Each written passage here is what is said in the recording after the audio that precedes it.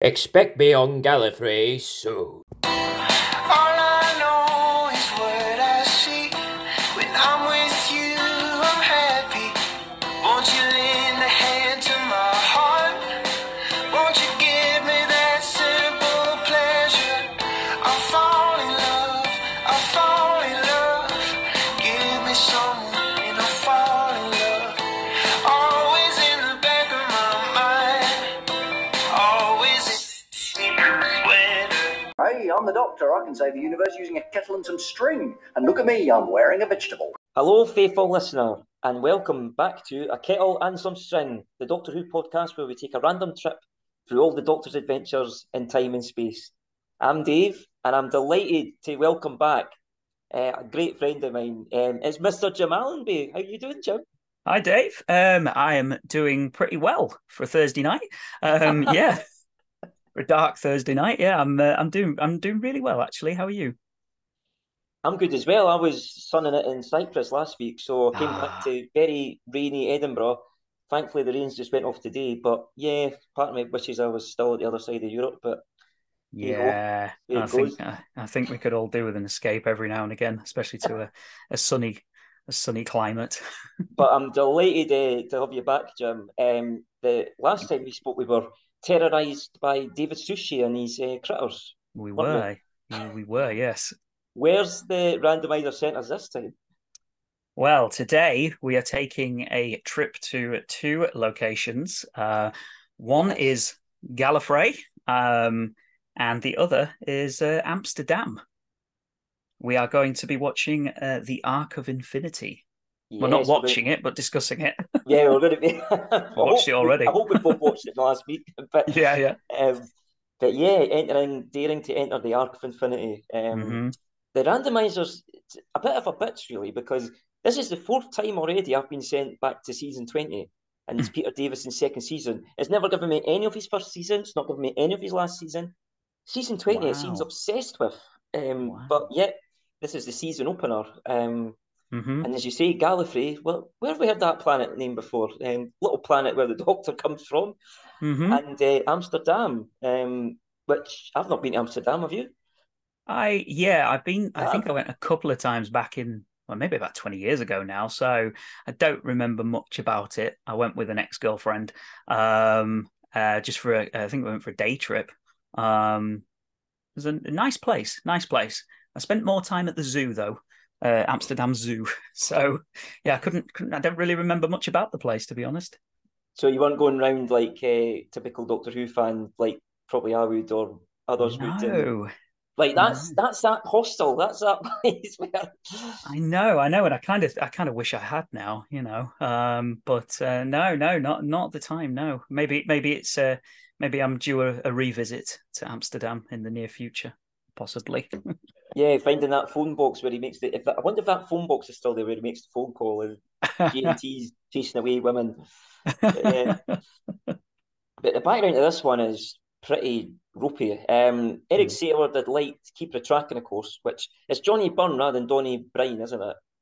Yes, Because as you know, I'm bad at pronunciations. It's Johnny Byrne. it's So Johnny Eric Byrne. Yeah. Saylor had liked that one, and so Hmm. he telephoned him in California and said, "Right, what about submitting a new four-part story, please?"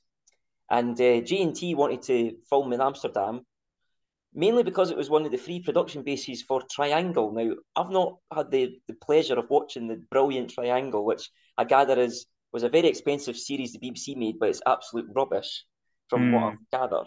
And I think it's got Kate O'Mara on a boat and him from Terra de Vervoids, I believe.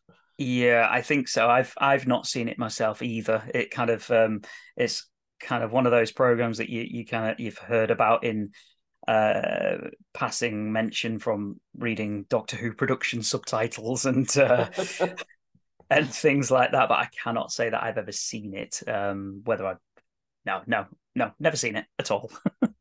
So G&T, because it was one of the free production bases, I don't know whether I'm assuming the BBC had like a already facilities there or something because of that series, but he wanted to go to Amsterdam. And he had always planned for Tegan to return because, of course, at the end of the last series, Tegan was abandoned. The Doctor Hmm. and Nyssa went in the TARDIS and left her at Heathrow Airport.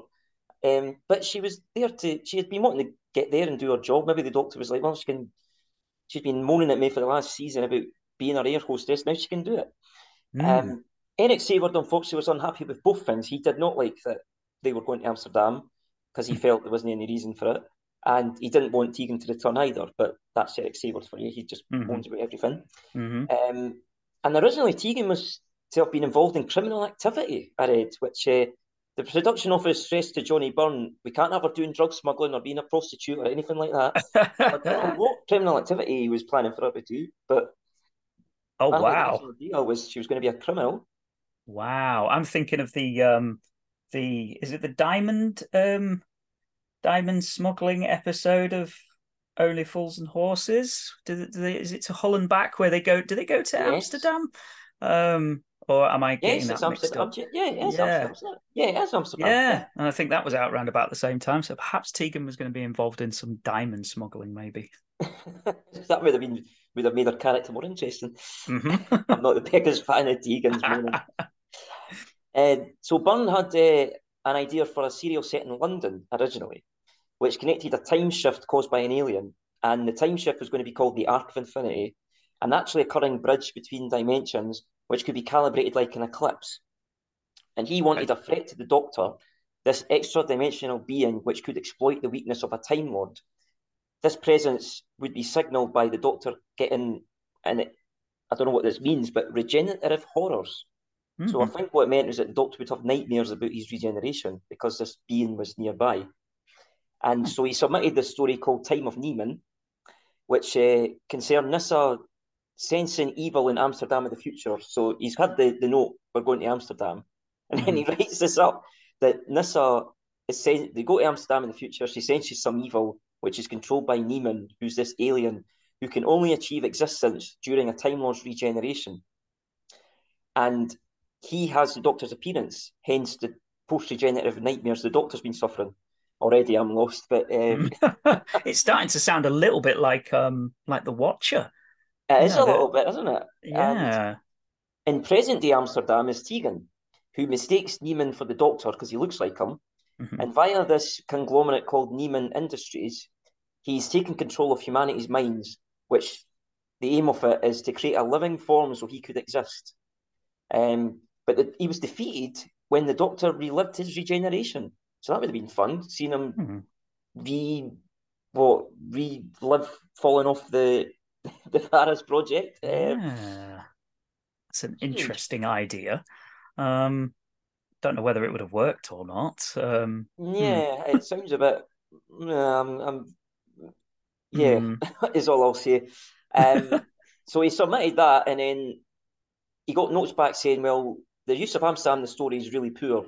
You know, you've not given any justification for Amsterdam being in the story, only in the finale." So G&T then at this point also popped up and said, "I want an old villain in your story," and he gave him three options, and he reluctantly chose Omega because he felt like he would be most relevant to the plot. But Omega was suggested by Ian Levine, Oh, who of okay. course is in fandom at the moment, making a bit of a tit of himself, really. But, Yeah, I saw him making a tit of himself today. Byrne didn't like the previous version of Omega, so he didn't like him as a ranting villain because in the Three Doctors he was quite a bit just this bellowing, you know, like I'm raging because I'm in this dimension. Yeah.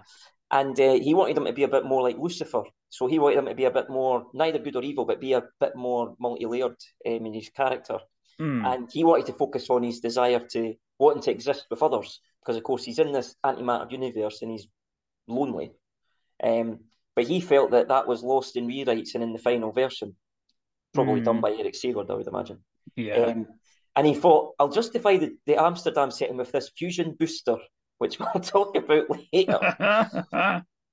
Because, so for his perspective, he's told, right, you've got to put Amsterdam in the story. And he's thinking, how the hell can I put Amsterdam in the story? What? And and that's sort of the best he could come up with as a fusion booster. Yeah, it's it's not the best. It's not the best excuse, is it? I'd have preferred it to have just been random. You know, I mean, the Doctor lands in, you know, kind of London, and that kind of area all the time. So why not? Can you just not randomly land in Amsterdam or be, I don't know. It's a bit of a thin reason for using Amsterdam. It's not as bad as the Two Doctors now. I love the Two Doctors, and I'm really looking forward. I'm going to Seville next month, so I'm really looking forward to it because I can go. Yes, that's where that bit of Seville is. But they justified most of the visit, obviously, to Seville just being at a chateau building, which they could have had anywhere in the world, but it just happens to be in Seville. So Yeah. it's not quite as bad as that, but yeah. But I like that Amsterdam's this. I like that you get to see another city and yeah. Why did they have to have a big reason? Yeah, I think it's good. I like it. It's like, City of Death and like say Two Doctors and Planet Fire. It's nice to see the show going elsewhere and not being stuck in the kind of the same old places, forests and mansions and houses. As much as that's kind of my comfort kind of style of Doctor Who, stuff like the Android Invasion and the demons and things like that, but it is nice to get to have them coming out of England and going elsewhere. Definitely. Omega's disintegration was drawn from the Quatermass experiment and Frankenstein. The Ergon was meant to look like Frizz from Frankenstein, so he's envisaged the Ergon as being like almost like the servant in The Brain of Morbius. Yeah. And the design was based on H.G. Geiger's alien work. You can kind of see that a little bit in Omega's sort of costume in this. Like, it has got sort of like the definition and the muscles and everything like it does in Alien, but it's not quite there. It's not quite in the same league as the Alien design. No. And unfortunately for the Ergon, the headpiece kept falling off when he tried to enter the crypt and caused a lot of laughter between the cast and crew. Yeah, this costume, the cast and crew didn't think it was that. No, and I think the problem is, whenever you put a man in a suit or a woman in a suit, and you've got they're having to balance a head on top of their head, you're always going to have that problem of, it's going to just look ridiculous because it does look ridiculous. I can see the idea behind it, and I think if it had been done now and they'd gone for that same design but in kind of a CG monster, maybe it would have looked much better. But it's just quite obvious a man in a rubber suit with its head balancing on the top of it, and I think that's that's the issue. It's it's like anything, isn't it? It just sort of rocks, doesn't it? Yeah. It never moves independently of the rest of the body. Yeah, absolutely, yes. Colin Baker's obviously in this now. I wonder who he turned out to be. This guy called Colin Baker. I don't know. I've not seen him in anything since. I think this story killed his career, to be honest. No, yeah. He was in a play in Brighton when he got offered the role of Maxil. One of G&T's favourite shows had been The Brothers, of course, where he made his name. And he bemoaned to his wife though, at that point that this meant he would never now play the Doctor because he was convinced that, it's good to be in Doctor Who, but I was hoping to maybe be in it later, and because I'm in it now, I'm not going to get the chance to be the Doctor. How life transpired after that. Yeah. He found his plumed helmet too tall to wear as well when entering the TARDIS, so he carried it. There's this famous story, of course, that he took it off all the time, and he was also nicknamed Archie by G&T because he had a rather large performance, and he was reminded that the show was called Doctor Who and not Commander Maxil, which is Would you watch a spin-off series with Commander Maxil? Absolutely, with Colin Baker being the Secretarian. Yeah. I'd love that, actually. Come on, Big Finish. Or even now, come on, Russell. Maxill's still on Gallifrey somewhere. If he wasn't killed by the Master, just somewhere else. It's a reason for him to come back without having to worry about him looking different now from, because he's obviously visibly aged. Let's do it. Let's get Maxil back in the show. You'd also make chicken noises with the hat. So I think you can hear that in the commentary on the DVD. He's always like, every time the cat appears. Peter Davison read the script and felt that the chance for Union with Tegan was absolutely ludicrous. And it was no reason to be set in Amsterdam, although they were, the whole cast, very excited to film there.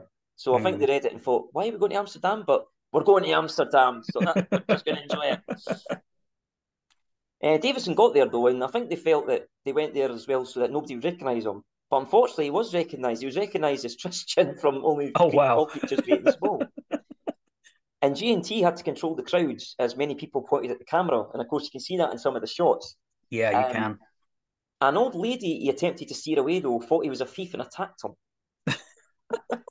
So poor G&T's in this. You can see him in one of the shots, like with the Del Boy like sheepskin coat with a cap on. And yeah, some women actually thought, "What are you doing? You're robbing me!" And attacked him with a handbag. Oh wow, shame that's not on film. Janet Fielding and Sarah Sutton were in agony after about 3 days of running around on the city's cobbles. Of course, in these shoes as well.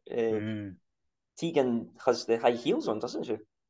She does, yeah, she does. She's also got a well, she nearly falls out of her top at one point. I think we all know what point that is as well. Sarah Sutton split her trousers filming the exterior of going into the fountain. And Peter Davison was nearly hit by a tram. Oh wow! Which would have that would have been a way for the Doctor to regenerate right there. Following Omega's destruction, Peter Davison and Janet Fielding had planned a prank. So I think they had this idea because they like Peter Davison's a bit of a jokester, isn't he? And they had an idea that they were going to bring out a dildo rather than the gun and point at Omega and say, like, I must stop you, Omega. But unfortunately, because they were so behind and they had no time for fannying about, they couldn't do it. So they bought this dildo and couldn't use it. But poor Ian Collier, though, got burns because the charges go off, of course, when Omega dies, but he got quite a few burns for that. It looks very painful. I mean, I don't know what he's wearing underneath that kind of boiler suit that he's wearing, but it looks painful. I mean, I don't know if I'd be willing to lay there while sparks go off on my chest. You don't know how much when I read that, I thought how much is acting and how much is actually he's going. After filming, they had a night out in Amsterdam, but Janet Fielding unfortunately attracted unwanted attention because they wandered into the red light district. So I could only imagine if she was still wearing that outfit and she never went back to the hotel to change. Yes. She might have got a couple of remarks, to say the least. A bit risky venturing down there in that costume, I think. Leonard Sachs had difficulty learning these lines, and you can see that a couple of times in the story. That there's one infamous bit in part 4 where he just can't get the line out. Yeah, bless him. And Ian Collier couldn't hear in the Omega mask, so he had to redub his lines. So the poor guy's filmed it on, and sorry, Ian, couldn't hear you. Oh wow! But you can't. I don't think you can ever tell that it's redubbed, can you? It sounds like he's there. It doesn't sound like he's he's kind of Sometimes you hear redubbing and it really sounds bad. But I never noticed that. So you're telling me that now. That's quite a surprise. Yeah, you certainly can't notice it. You certainly think he's there in each scene. And poor Peter Davison, to just finish off this, there's quite a few near accidents in this filming this one. He nearly passed out because the dry ice and execution scene that he gets put on him at the end of part 2. Obviously, they had to do that a few times, and so he's getting bombarded with dry ice. And apparently after a couple of takes, he nearly passed out. Wow! I don't know what they put in that dry ice. I don't know what it's composed of, but I can imagine being stuck under that. They very nearly really did execute him. Yes, for real. I think Louise Jameson, on one of the DVDs somewhere, something to do. I can't even think what story it was. Maybe Underworld with the dry ice, but she said a similar thing that like lots of dry ice can it interferes with your breathing and I can imagine. Arc of Infinity then was transmitted in January 1983, and we've got Peter Davison as the Doctor, we've got Sarah Sutton as Nyssa, we've got Janet Fielding as Tegan returning. I'll just raise my eyebrows. No, I quite like Tegan actually, but she never wants to be there, and that's the annoying thing. She's a tough one, isn't she? Because I like Janet Fielding. I really like her. And I sort of like Tegan. It's kind of Tegan's a little bit like this story, really, because I feel like I want to like this story, but I feel like I shouldn't like this story, and it's a little bit like Tegan. I want to like her. I do think it's a mistake, and it's been talked about, over the years. I do think it was a mistake having, companions there who didn't really want to be there. Yeah. I could understand it possibly for Tegan's first series, first full season. She does just want to get back, and that's fair enough, and that's a nice little arc for her. But when she does finally decide to go back with the Doctor at the end of this episode, she doesn't seem to get any more. She doesn't seem to be enjoying the trip. No. In season 20 or season 21, she still doesn't seem to want to be there. So it's kind of like, it's not like she's, she says at the end of the arc of Infinity, she's going to rejoin. So why are you not happy traveling with the Doctor after that point? Yeah, and she seems happy at the end as well. She's like, I got the sack, now you're stuck with me. And seems really Yeah, happy that she's coming back. But then the next story, she just well, reverts to the well, to be fair, same in old Snake Tegan. Dance, the next story, isn't it? In Snake Dance, she's sort of possessed, so I'll forgive her that Mm, one. But yeah, but yeah, she just seems to after that go back into her old ways of moaning, and it's just like sometimes I just wish the Fifth Doctor had just went, oh, just piss off. I'll just go yeah, then, go yeah, back yeah. to wherever you want, go away. And yet when when she returned in the Power of the Doctor, I thought she was absolutely fantastic. And Oh, she was and fantastic. She was I amazing in the Power I of the Doctor. just if they'd have just kind of tweaked her character a little bit, and so that she was playing that kind of, not moaning so much, but kind of a bit of, you know, she wants to be there, but she's gonna. I'm not quite She's just sure a tetchy character. yeah, a She's just tetchy like a character. she likes a bit Yeah, of a moan, but she's still like actually still quite yeah, happy to be there. But yeah, it yeah. always seems to If come across as, oh, where are we now? You never take us where we want to go. It's like, where do Yeah, you want to go then? yeah, if they'd have just tweaked her a little bit and written her like Chibnall writes her, then yeah, I think she would have been. The only time I can think that she's really happy in the old series is the Five Doctors when she actually says good things about the Eye and says, Mm, oh, it's so pleasant here. Can we stay here?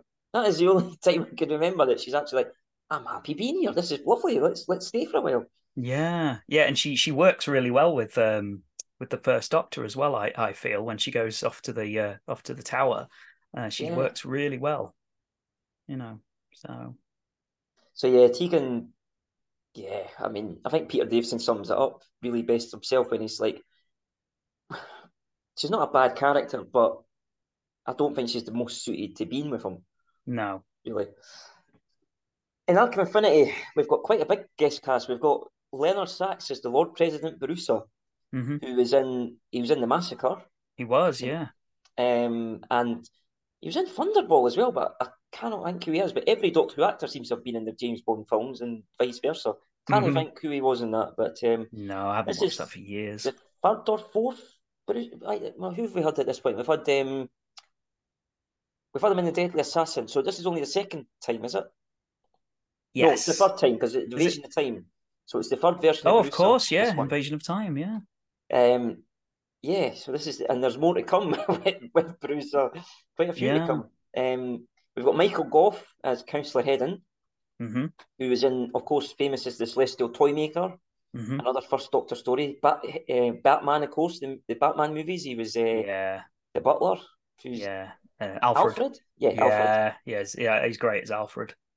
And he's in a lot of the Hammer horror films. I watched the original Hammer Dracula the other night. He had quite a big role in that. It was really good. Wow. And he was also married to Annika Wills, wasn't he? Yes, yes, he Yeah. was. For a time. Yeah, I think they had three kids. They had a couple of kids together, Yeah, I I think so. think. Yeah. We've got Ian Collier as the Renegade, as he's noted as part one and two.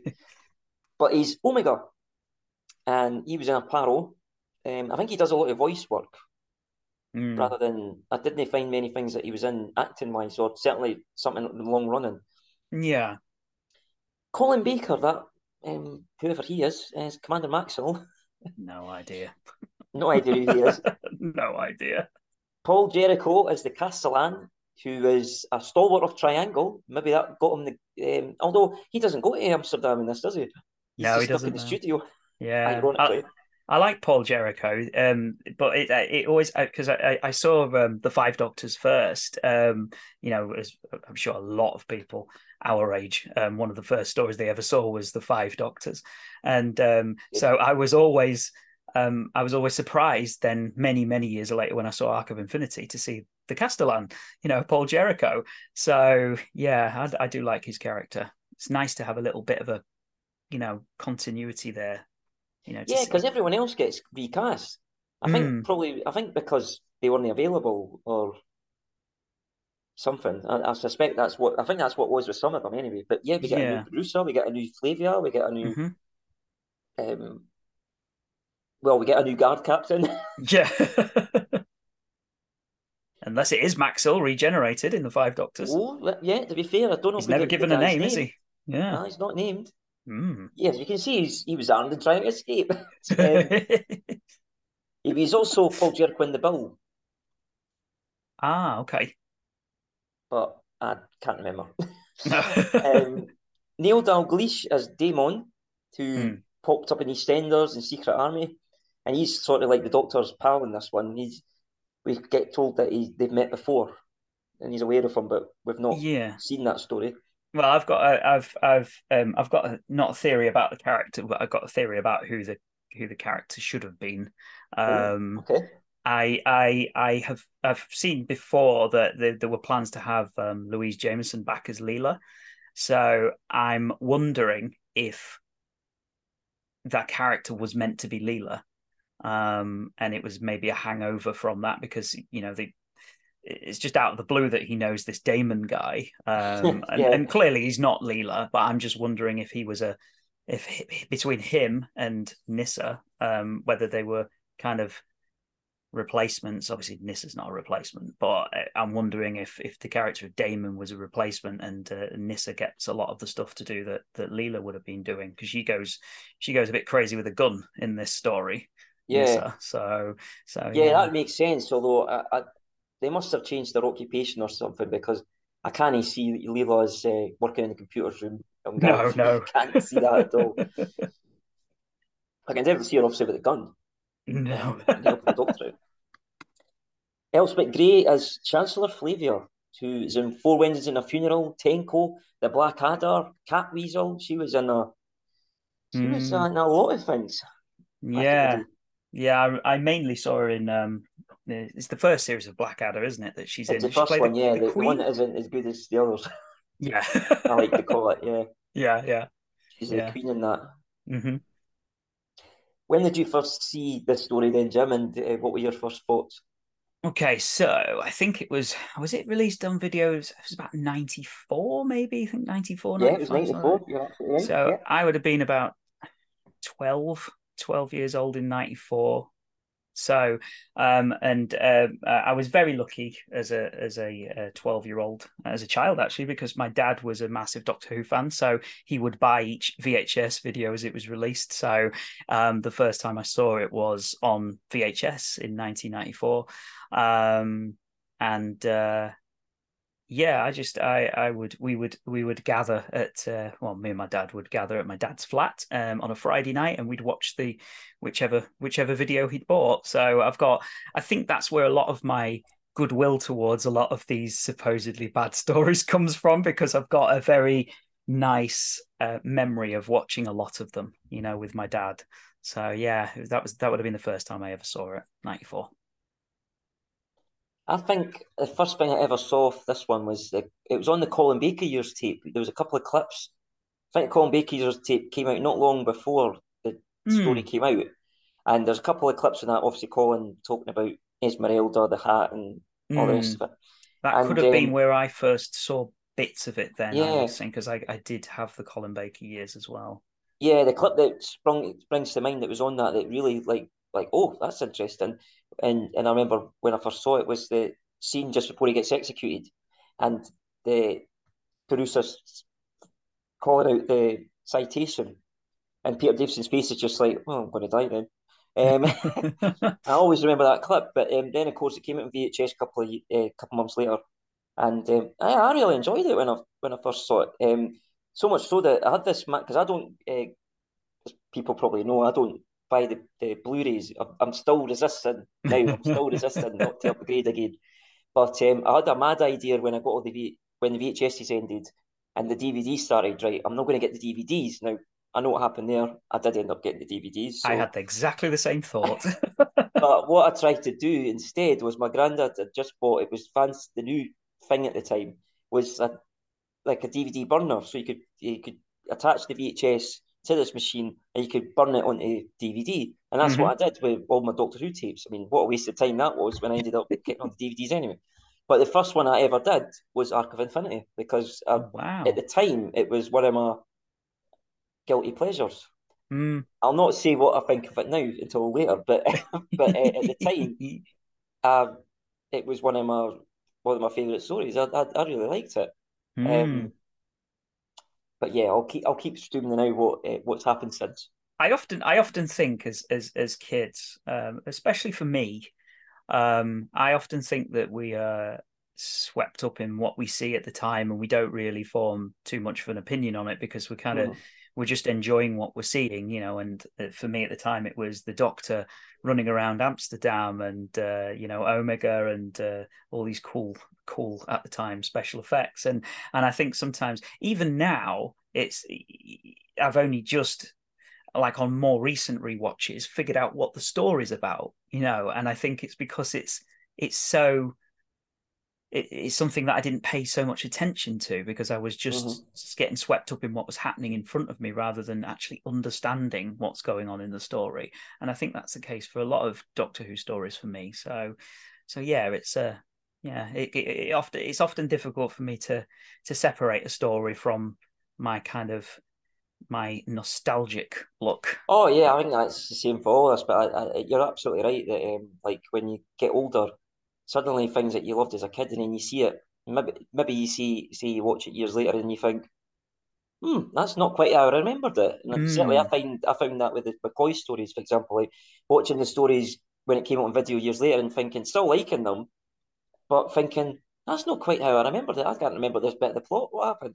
mm. Because as a kid, as you say, you've got the image in your brain of the monster Yeah. and you're swept up with It, all that. When and it's it's interesting as well because I mean it's like totally completely different subject, but I've always been a huge fan of the Transformers, and I was a massive fan of the comics more than anything, and I grew up reading the comics as a kid, and I always used to get this kind of nostalgic buzz of thinking, I used to think back to the 80s and kind of 80s music and my time reading these comics, and during lockdown I reread the entire back catalogue of all the UK Transformer comics that had been reprinted, and they were great. But when I finished reading them, that entire nostalgic buzz was gone, and it's oh never no, come back. And I sometimes sit there and I think I used to sit there for ages thinking, thinking about Transformers or what it meant to me back then,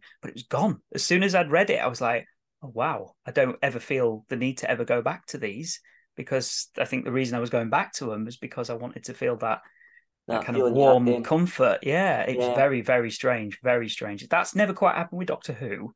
no, it's Yeah. interesting, isn't it? It never happens with Mm. Doctor Who. I'm scared now. I was going to on my watching list, which has got about 101 things I still want to watch. I was going to go back and watch some of these things I watched as a kid, but I might not do that now. Yeah, it's a Yeah, it's very risky interesting. thing. My friend, she started watching. She was a massive fan of Buffy the Vampire Slayer, and I am as well. But she watched it on its original transmission, and I didn't watch it till years later.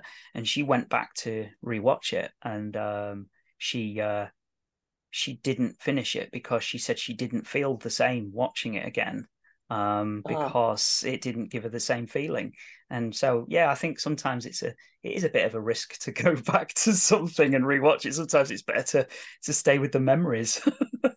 a shameless plug at this point, but we know that a mutual friend of ours has just released another podcast, and it is a Buffy related one. Oh yes, yes, yes. I've Bite listened to me, the isn't first it? couple of episodes. Yeah, it's Yeah. fantastic. Yeah. Story of Arc of Infinity begins on a citadel in Gallifrey, where a shadowy figure communes with a being of antimatter.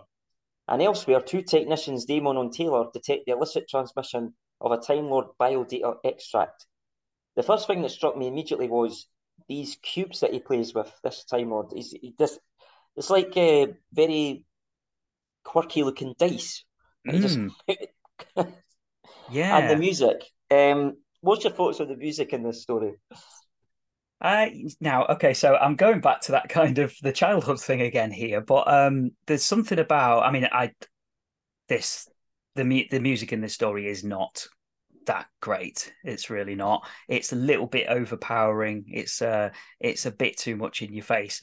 But there's something about the kind of your 80s kind of radiophonic soundtracks that I like. I think it just gives me that kind of a warm feeling. But it's not the greatest music. It's is it Roger Lim? Is it Roger Lim?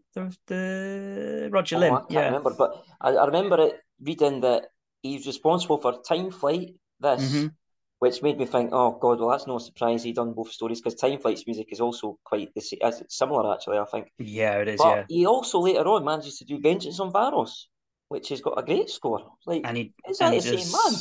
Yeah, he does Caves of Androzani and Revelation of the Daleks as well, and they are very, very. I rewatched Revelation the other week, and it's very, very atmospheric music. Fantastic. Brilliant. And obviously, Caves is sublime.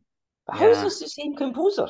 He must have found his feet a little bit by the time he got to the back end of the music in this is, I think, quite a bit ear-aching. It's too over the top. It takes you, rather than supplementing the story, it sort of irritates the story for me. It does. It's memorable, but I don't think in a good way. No, it just needs toning down a little bit, I think. And this shadowy figure, of course, is talking to who is, spoiler alert, Omega, saying, you know, like, preparations are complete and everything. And it's a bit obvious it's Hayden, isn't it? I think it is, yeah. I don't know. I don't quite know what the intention was with this. Well, obviously they're trying to disguise who it is, but it's not working. And I think, what's the point? You know. I just thought when I watched it, right, you can tell immediately that's Michael Gove. Yeah. You're no detect. You're no.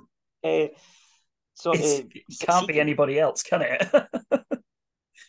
Damon confirms the doctor's extract's been taken by the machine, and he leaves because, of course, Taylor goes, no, even though that's happened, no, you just go away, which was a bit strange. And the shadow figure's confirming that bonding can proceed. So this guy Taylor, I don't think is a great actor. He's pretty wooden, actually.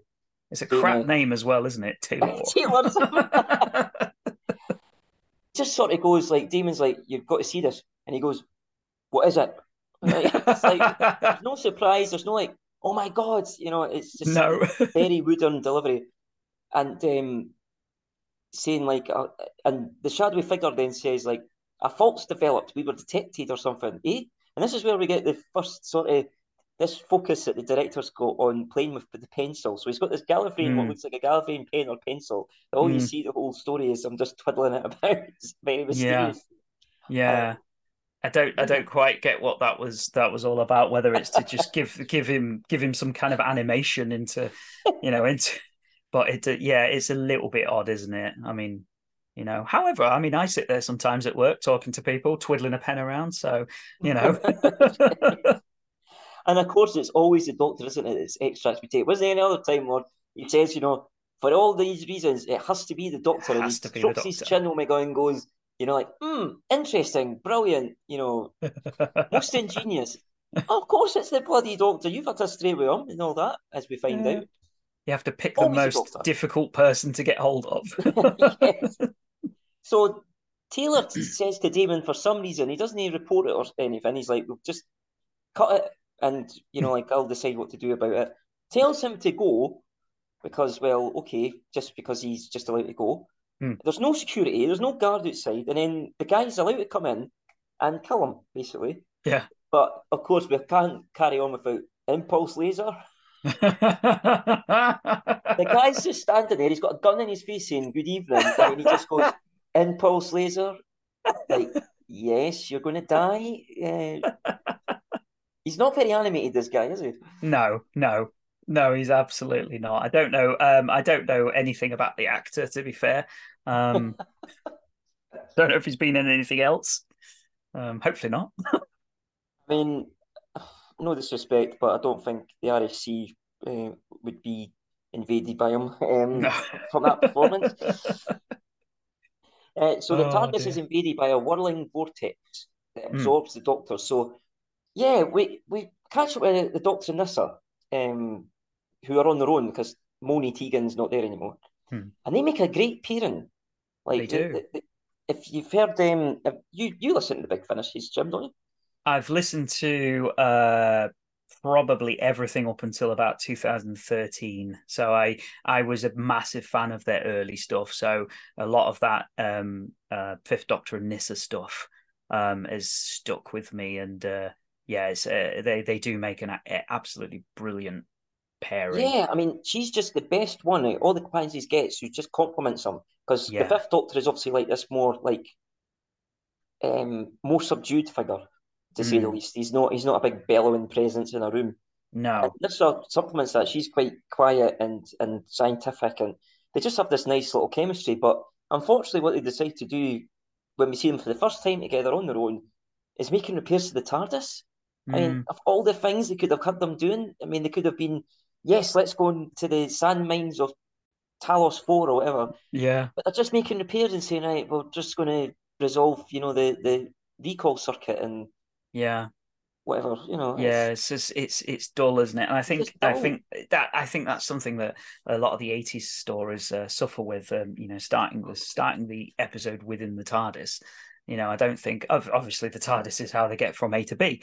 However, it'd be nice sometimes to not see an episode start in the TARDIS and spend so long in the TARDIS. I think didn't JNT want to emulate the kind of the '60s feel of them being in the Yes, TARDIS? Yeah, it yeah, he doesn't, did, but it but doesn't quite work the it same. I doesn't don't work. think the thing for the TARDIS in the '60s felt more like it was being used it was a home to them. It felt more like a home, like they were, it was something they were really traveling in. Whereas the TARDIS in the '80s just feels like it's kind of it's something to get to A to B, and it's like what's the point in starting an episode in the TARDIS? Have them start somewhere else. Have them start in the middle of an adventure, maybe. Yeah, it could have been in Amsterdam having a holiday. Yeah, It could have been doing exactly. anything. Yeah. Mm, I do love his tongue. So he fixes the circuit for the scanner, mm. and then he turns the thing on to hear the sound. There's no sound, and then he just shuts the thing down and says, "Well, now we've got nothing to look at. Peace and quiet all round." And then he goes out the room, and then all you hear is Nisha go, "Doctor, doctor, come quickly!" And he just does. I love it. I found it quite comical. He just sort of stops and does a swift turn and runs into the. Yeah.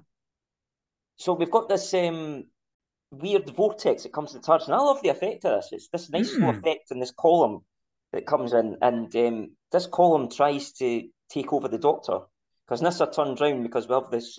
Everything slows down when they're running in the corridor, and that bit of mm. music is all right. That bit Yeah. with where it's chasing them, Mm.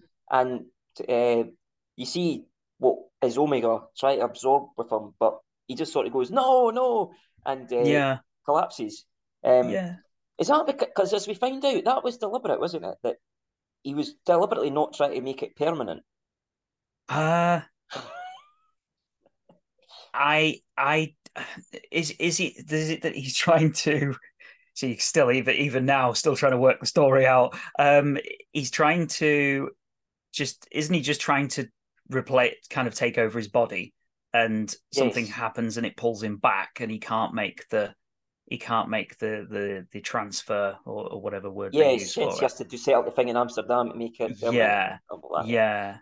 But yeah, going back to what you said about the special effects, I actually think it is really. I think a lot of the special effects in this story are actually pretty good. Well, maybe not when the Doctor and Tegan are wobbling about in the Matrix, but I think it's like because I tried to watch it with the CGI special effects that they'd put onto it on the DVD, and I wasn't keen on them because I think the original effects are pretty good. I think they're pretty good for the story, especially the negative image of Omega when he's talking to Hedin. I think that's really Yeah, that looks effective. great. I mean, I almost wish that they had kept him like that the whole story, really, because Mm, it's a bit dull when he turns up in his full yeah, and costume. It's again, like, oh, they've turned the lighting down as well in that scene, yes, so it's much more effective. there's quite a few sets where they do that, and it's like, yes, put the Mm, bleeding lights down. Um, so we find out from the Doctor that there was antimatter shielding. So it's a collapsed Q star in a region called the Arc of Infinity, and he's very sort of amazed by this, going the Arc of Infinity. And yeah, I just think it's a dull name for a story. Actually, Arc of Infinity. mm, I I don't like the think name. no, I think it doesn't really grab you, does it, as an exciting title? I mean, I'm not quite sure what you would call it. The bonding with Omega, which probably does. Yeah. Um, yeah, I just think it's a dull scientific sort of I, name.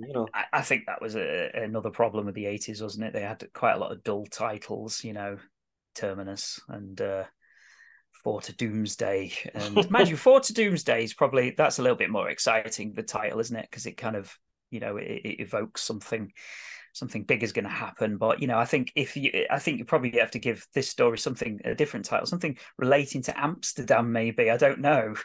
You know, Yeah, almost like I mean, there's an audio that's set right after this called "The Waters of Amsterdam" mm, from Big Finish. Yeah, why didn't they just call it that? That would have been a better title.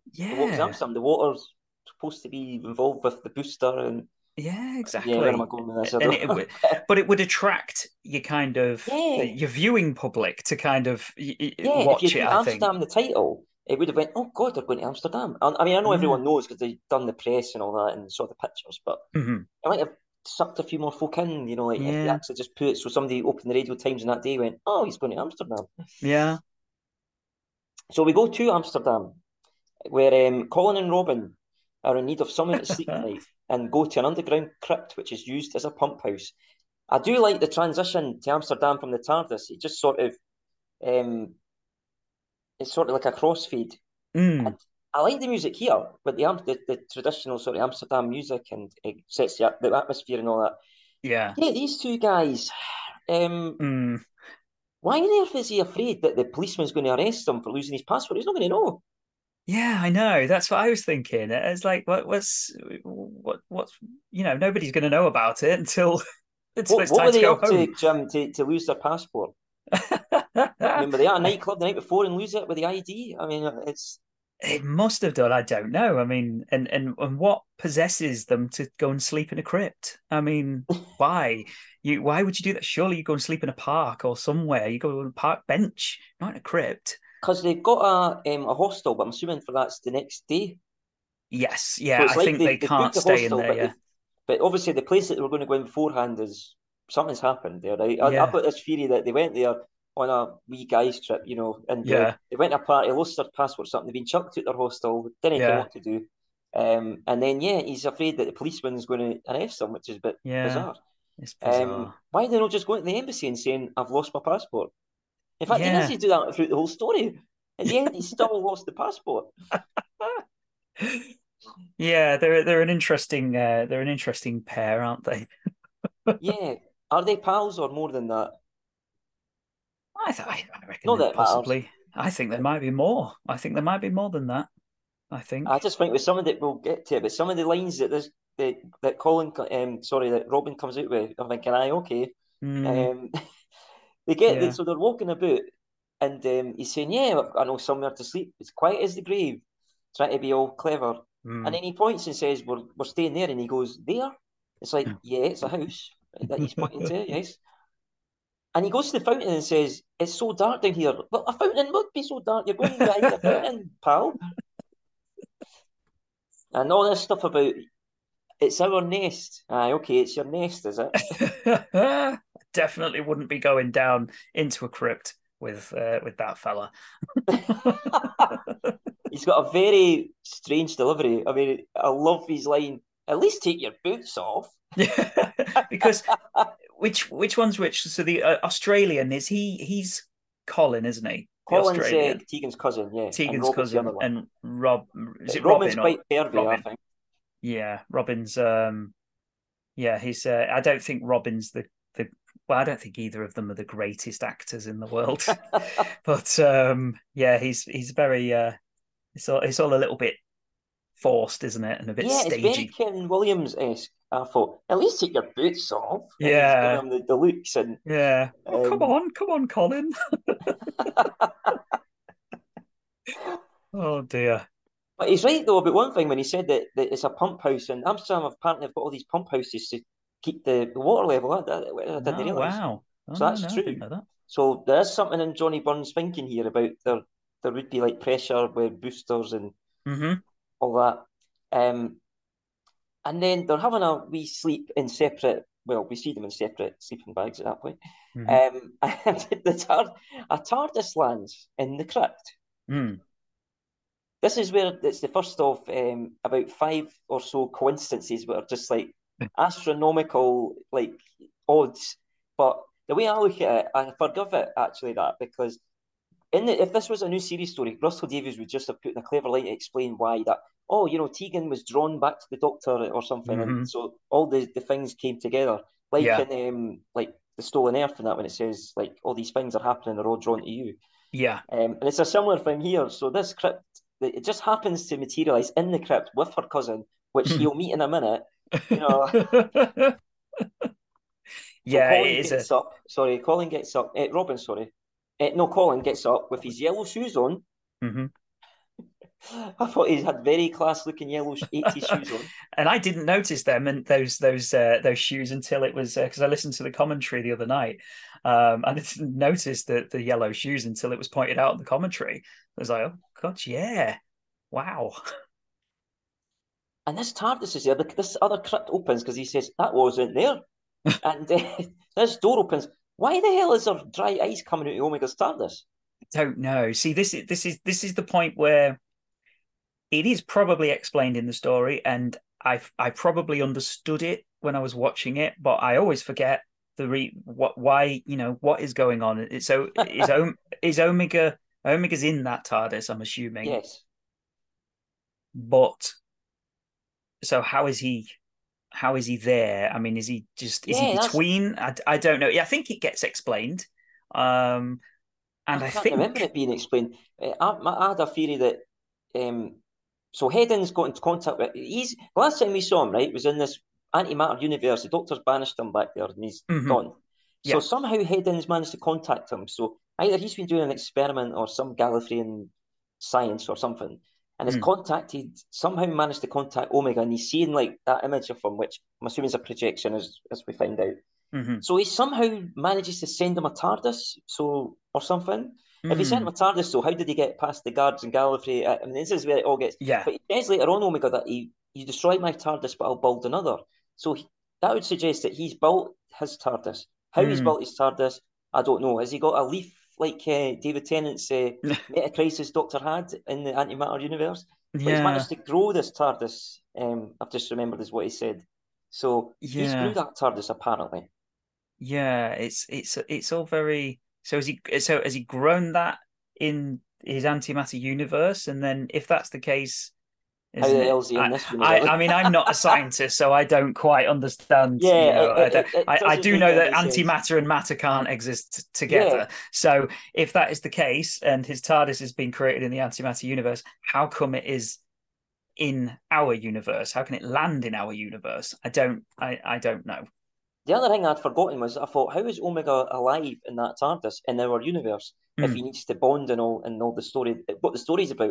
And I thought I'd totally forgotten, but I thought that ring, you see him later on with a ring round him when he's mm, changing, and I thought that ring was like kept him safe or something or done something. But no, he's mm. walking about and talking to Tegan later in the room later. So I Yeah, thought, what's going on? So somehow yeah. we don't know how, but he needs a bond to stay in the. He does say the only other thing he says at the beginning was, "I can't stay in you. I can be in your dimension, but without the physical imprint of bonding, I can't remain among you." So Right. I don't know. So is that kind of maybe is a get out of jail card for Johnny Byrne because it means that God, we're Is answering all it? questions here. This is good. Yeah, so he somehow is able to be in the universe, but not for a long time. I think that's probably the case. He can only remain there for so long before he gets Yes, pulled and back again, Hedden maybe. gave him the booster, didn't he?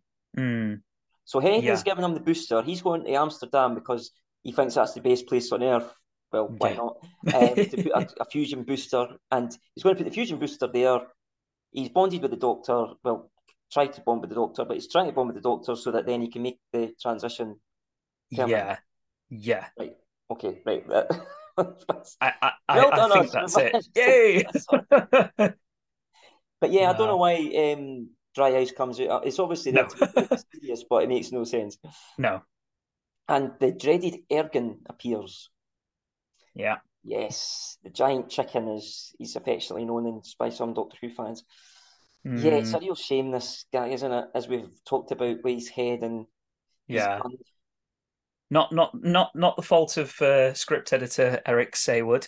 Oh, of course not. It was the fault of the producer John Nathan Turner. Yes, absolutely. I was reading it the other day. Was it on Twitter? I can't remember. But Eric, I'm sure I read on Twitter. Eric Saywood had said he'd never seen the designs of the Ergon, so he didn't know what it was going to look like. And somebody had posted a screenshot or something, or said something on Twitter to say, yeah, actually he did. He saw the designs of it. Yeah, I read that today. Yeah. Yeah, yeah. So he knew, not that I'm trying to, not that I'm trying to attack Eric Saywood, but you know, He doesn't tell the it's truth, though. never his fault, is it? No, sorry, sorry. I take that back. Yeah, you're absolutely right. With what you just said. Yeah, it's that he never has the blame for anyone. He No, used to charge the script saying he never knew what time flight was about. It's like, well, if you didn't, Ken, how the hell is anyone going to know? exactly. So yeah, it's not it's not the greatest creature ever. He looks a bit cute looking, though. I mean, I'll give him that. He's no harmless because he's quite powerful actually. Because isn't Hmm. it? Omega says it's one of my least successful attempts at. There's a line that covers what it is, Yeah, but it's a scientific sort of jargon. Sort of this is just created by Omega's mind. and let's be fair. I suppose if you'd lost your passport, you were forced to sleep in a dark crypt, and you woke up in the middle of the night and saw that thing coming towards you, out of bloody dry ice, like stars in your eyes or something like that. Then yeah, I think it would look pretty terrifying at that point. Yeah, I mean, I think Peter Davison says in the commentary, like, would you not run away at this point and everything else? But no, he would be scared stiff. He'd be Yeah, like, oh my God, what is this yeah, thing? And he yeah, gets shot with this gun, and we don't know what's happening. It's a nice little negative effect mm, noise. yeah, And but we later find out he's in Omega's TARDIS, so he's been basically transported 2 meters away into Omega's TARDIS. yeah. Now that's something I didn't quite understand either, like a lot of things with the story. But I'm I don't know if Peter Davison might have explained it on the commentary. I'm sure he says something about the gun turns them or helps them pass into Omega's realm or something like that, or into the antimatter realm. I don't know. I don't know whether that's Peter Davison just. That would explain a lot actually, because if that was the case, it would explain why Omega is still in our universe, but he shouldn't actually be allowed to be there. Yeah, And he doesn't exit that TARDIS until the stuff in part 4. yeah, So yeah, maybe the inside dimension is in the antimatter universe, and yeah, it's just exterior that. Yeah, yeah. we should have been the script editors, Jim. Needed somebody to be a script editor. And he also, of course, shoots a statue, so there's a statue kicking about in Omega's TARDIS as well. I do love this set though. The Dungeon Crypt Mm. set looks great, and it's Yeah, it very does look really atmospheric. And good. Mm.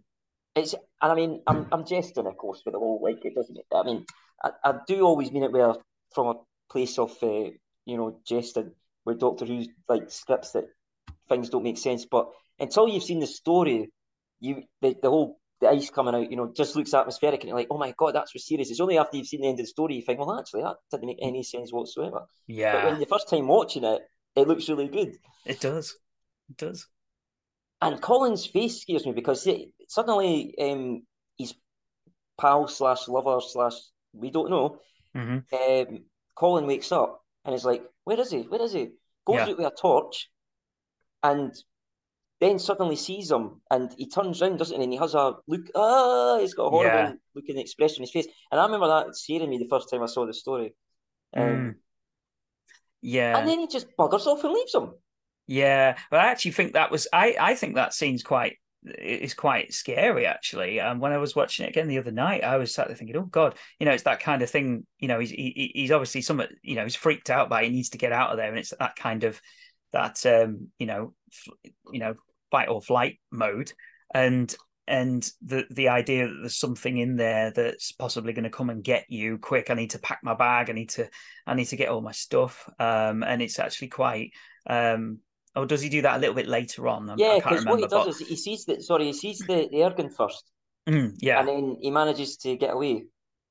So yeah, I can understand that, and you actually see it. There's a shot of him outside, like outside the place, like what the heck is going on here? yeah, yeah, Then he goes back in. He gets up the courage to go back in to get his stuff. Then he sees Colin, and he's like, "Come on, you've got to leave. I've got to leave." And then when he mm, turns round, he sees obviously the expression that he's a zombie. But then yeah, he's like, he buggers off. He just yeah, goes, "All right, I'm not trying. Come with me or whatever." He's just like, "Oh yeah, shit, I'm getting out of this." yeah. Because he's installing that booster. Yes, he Colin's is. installing that booster. Mm, Um, and then Robin ends up going to the hostel that they were supposed to be in and gets a message that Colin's cousin is going to arrive at the airport tomorrow. And he doesn't even have a go at the receptionist. She's not yeah, trying to get, I know he's been through a lot, but yeah.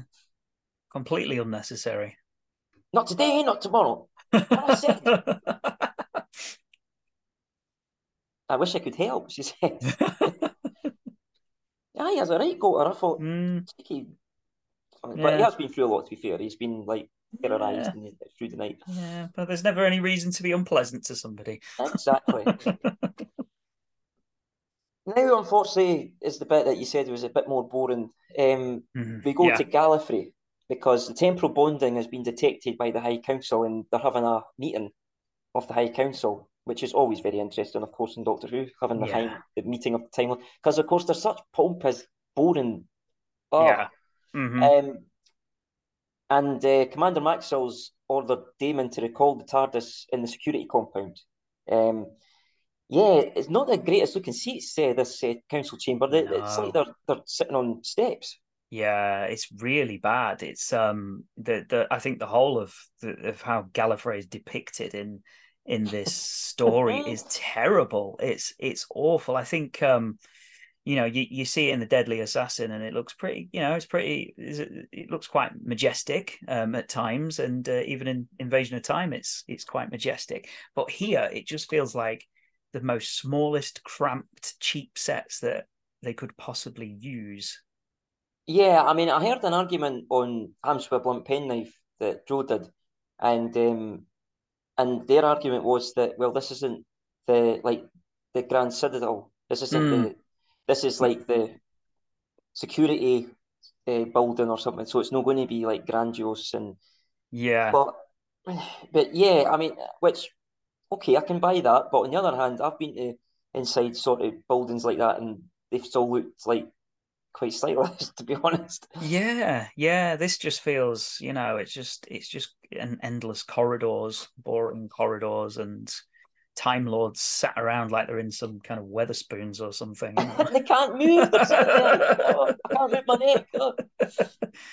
Yeah, and I The mean, guy I like, sorry, no, I was just going to say, the Time Lords is the Time Lords. I mean, the Time Lords. I like the idea of the Time Lords, but I just think that on for the most part they're boring, and I think it's the idea of them is better. I think it's why it never seems to work when they bring them back. It's why it worked for Russell T when when he wiped them all out. The idea of them was better than actually seeing them, and obviously Chibnall wiped out Gallifrey as well, but it was Moffat who brought it back, and it just wasn't that exciting.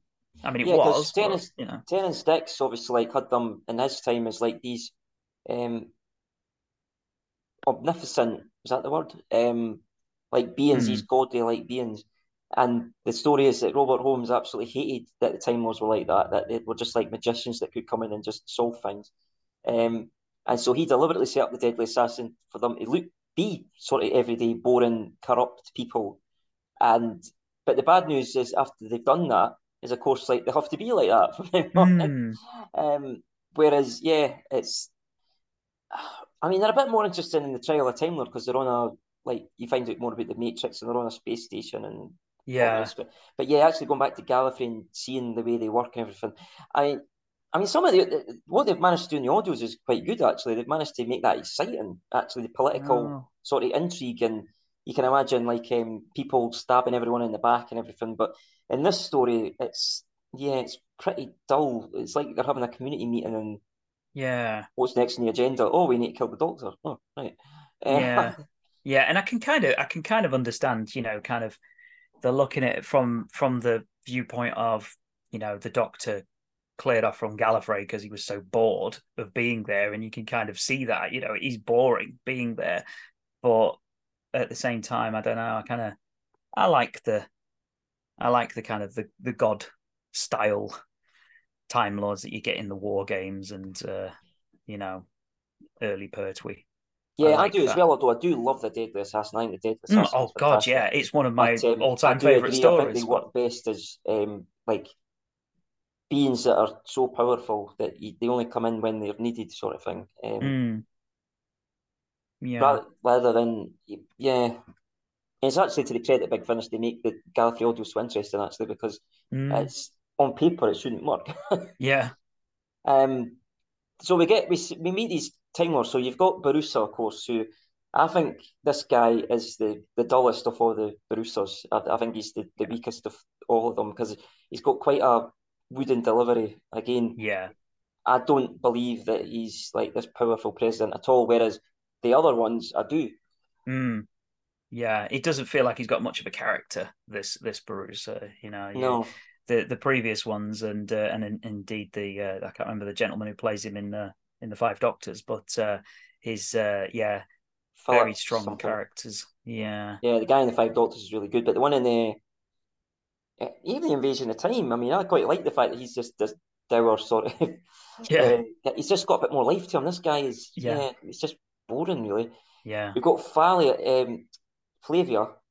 Mm. Um, again, I prefer the one in the Five Doctors for me. Hmm. Yeah, We've got the Castellan, who I like the Castellan because he's just an absolute buffoon. He's basically a policeman, but he's so yeah, useless yeah, and he's it all up.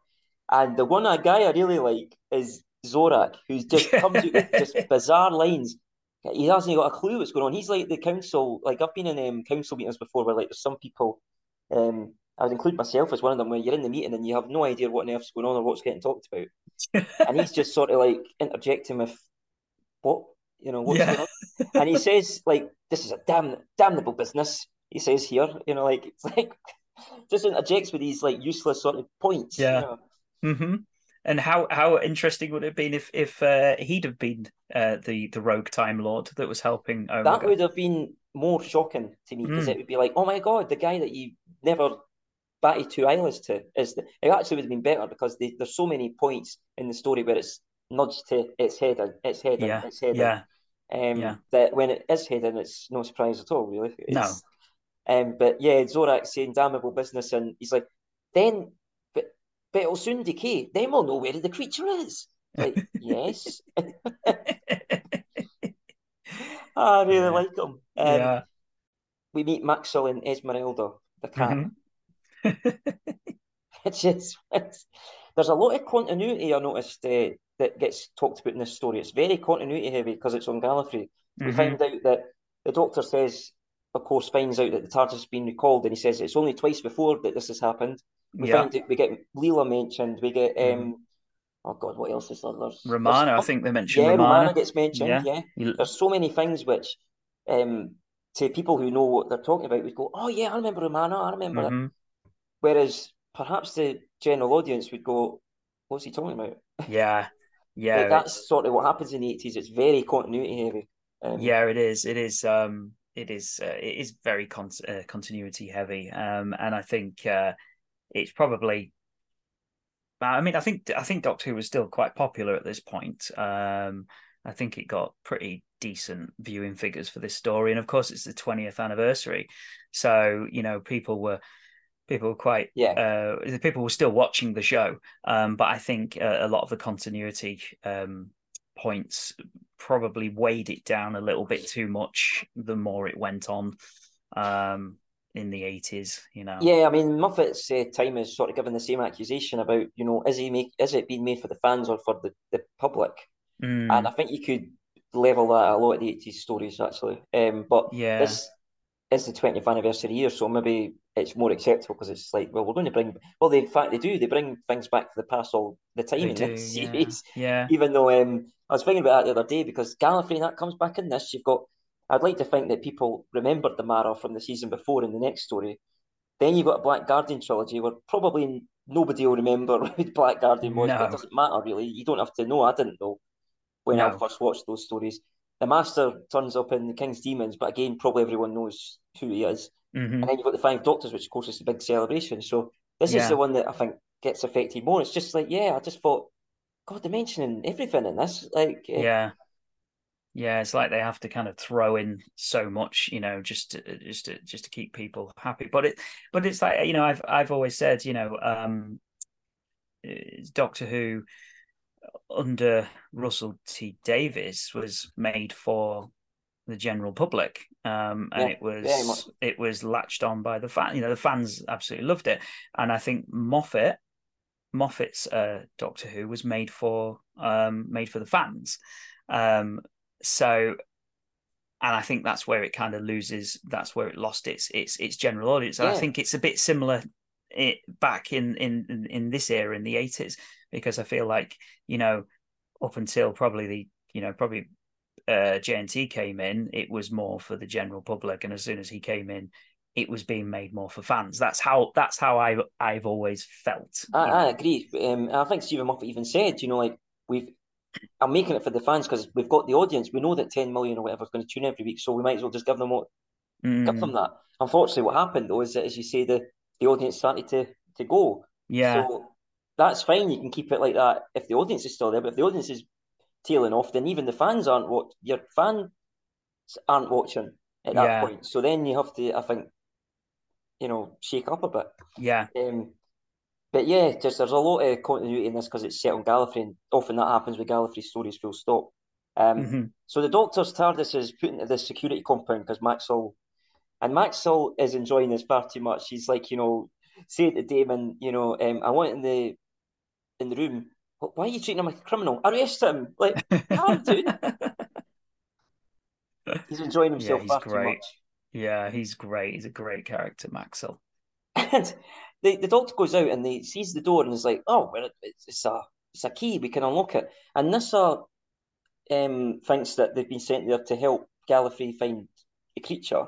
But the Doctor, of course, lets slip that he thinks that they might be wanting to kill him to solve the problem by just killing him. Mm-hmm.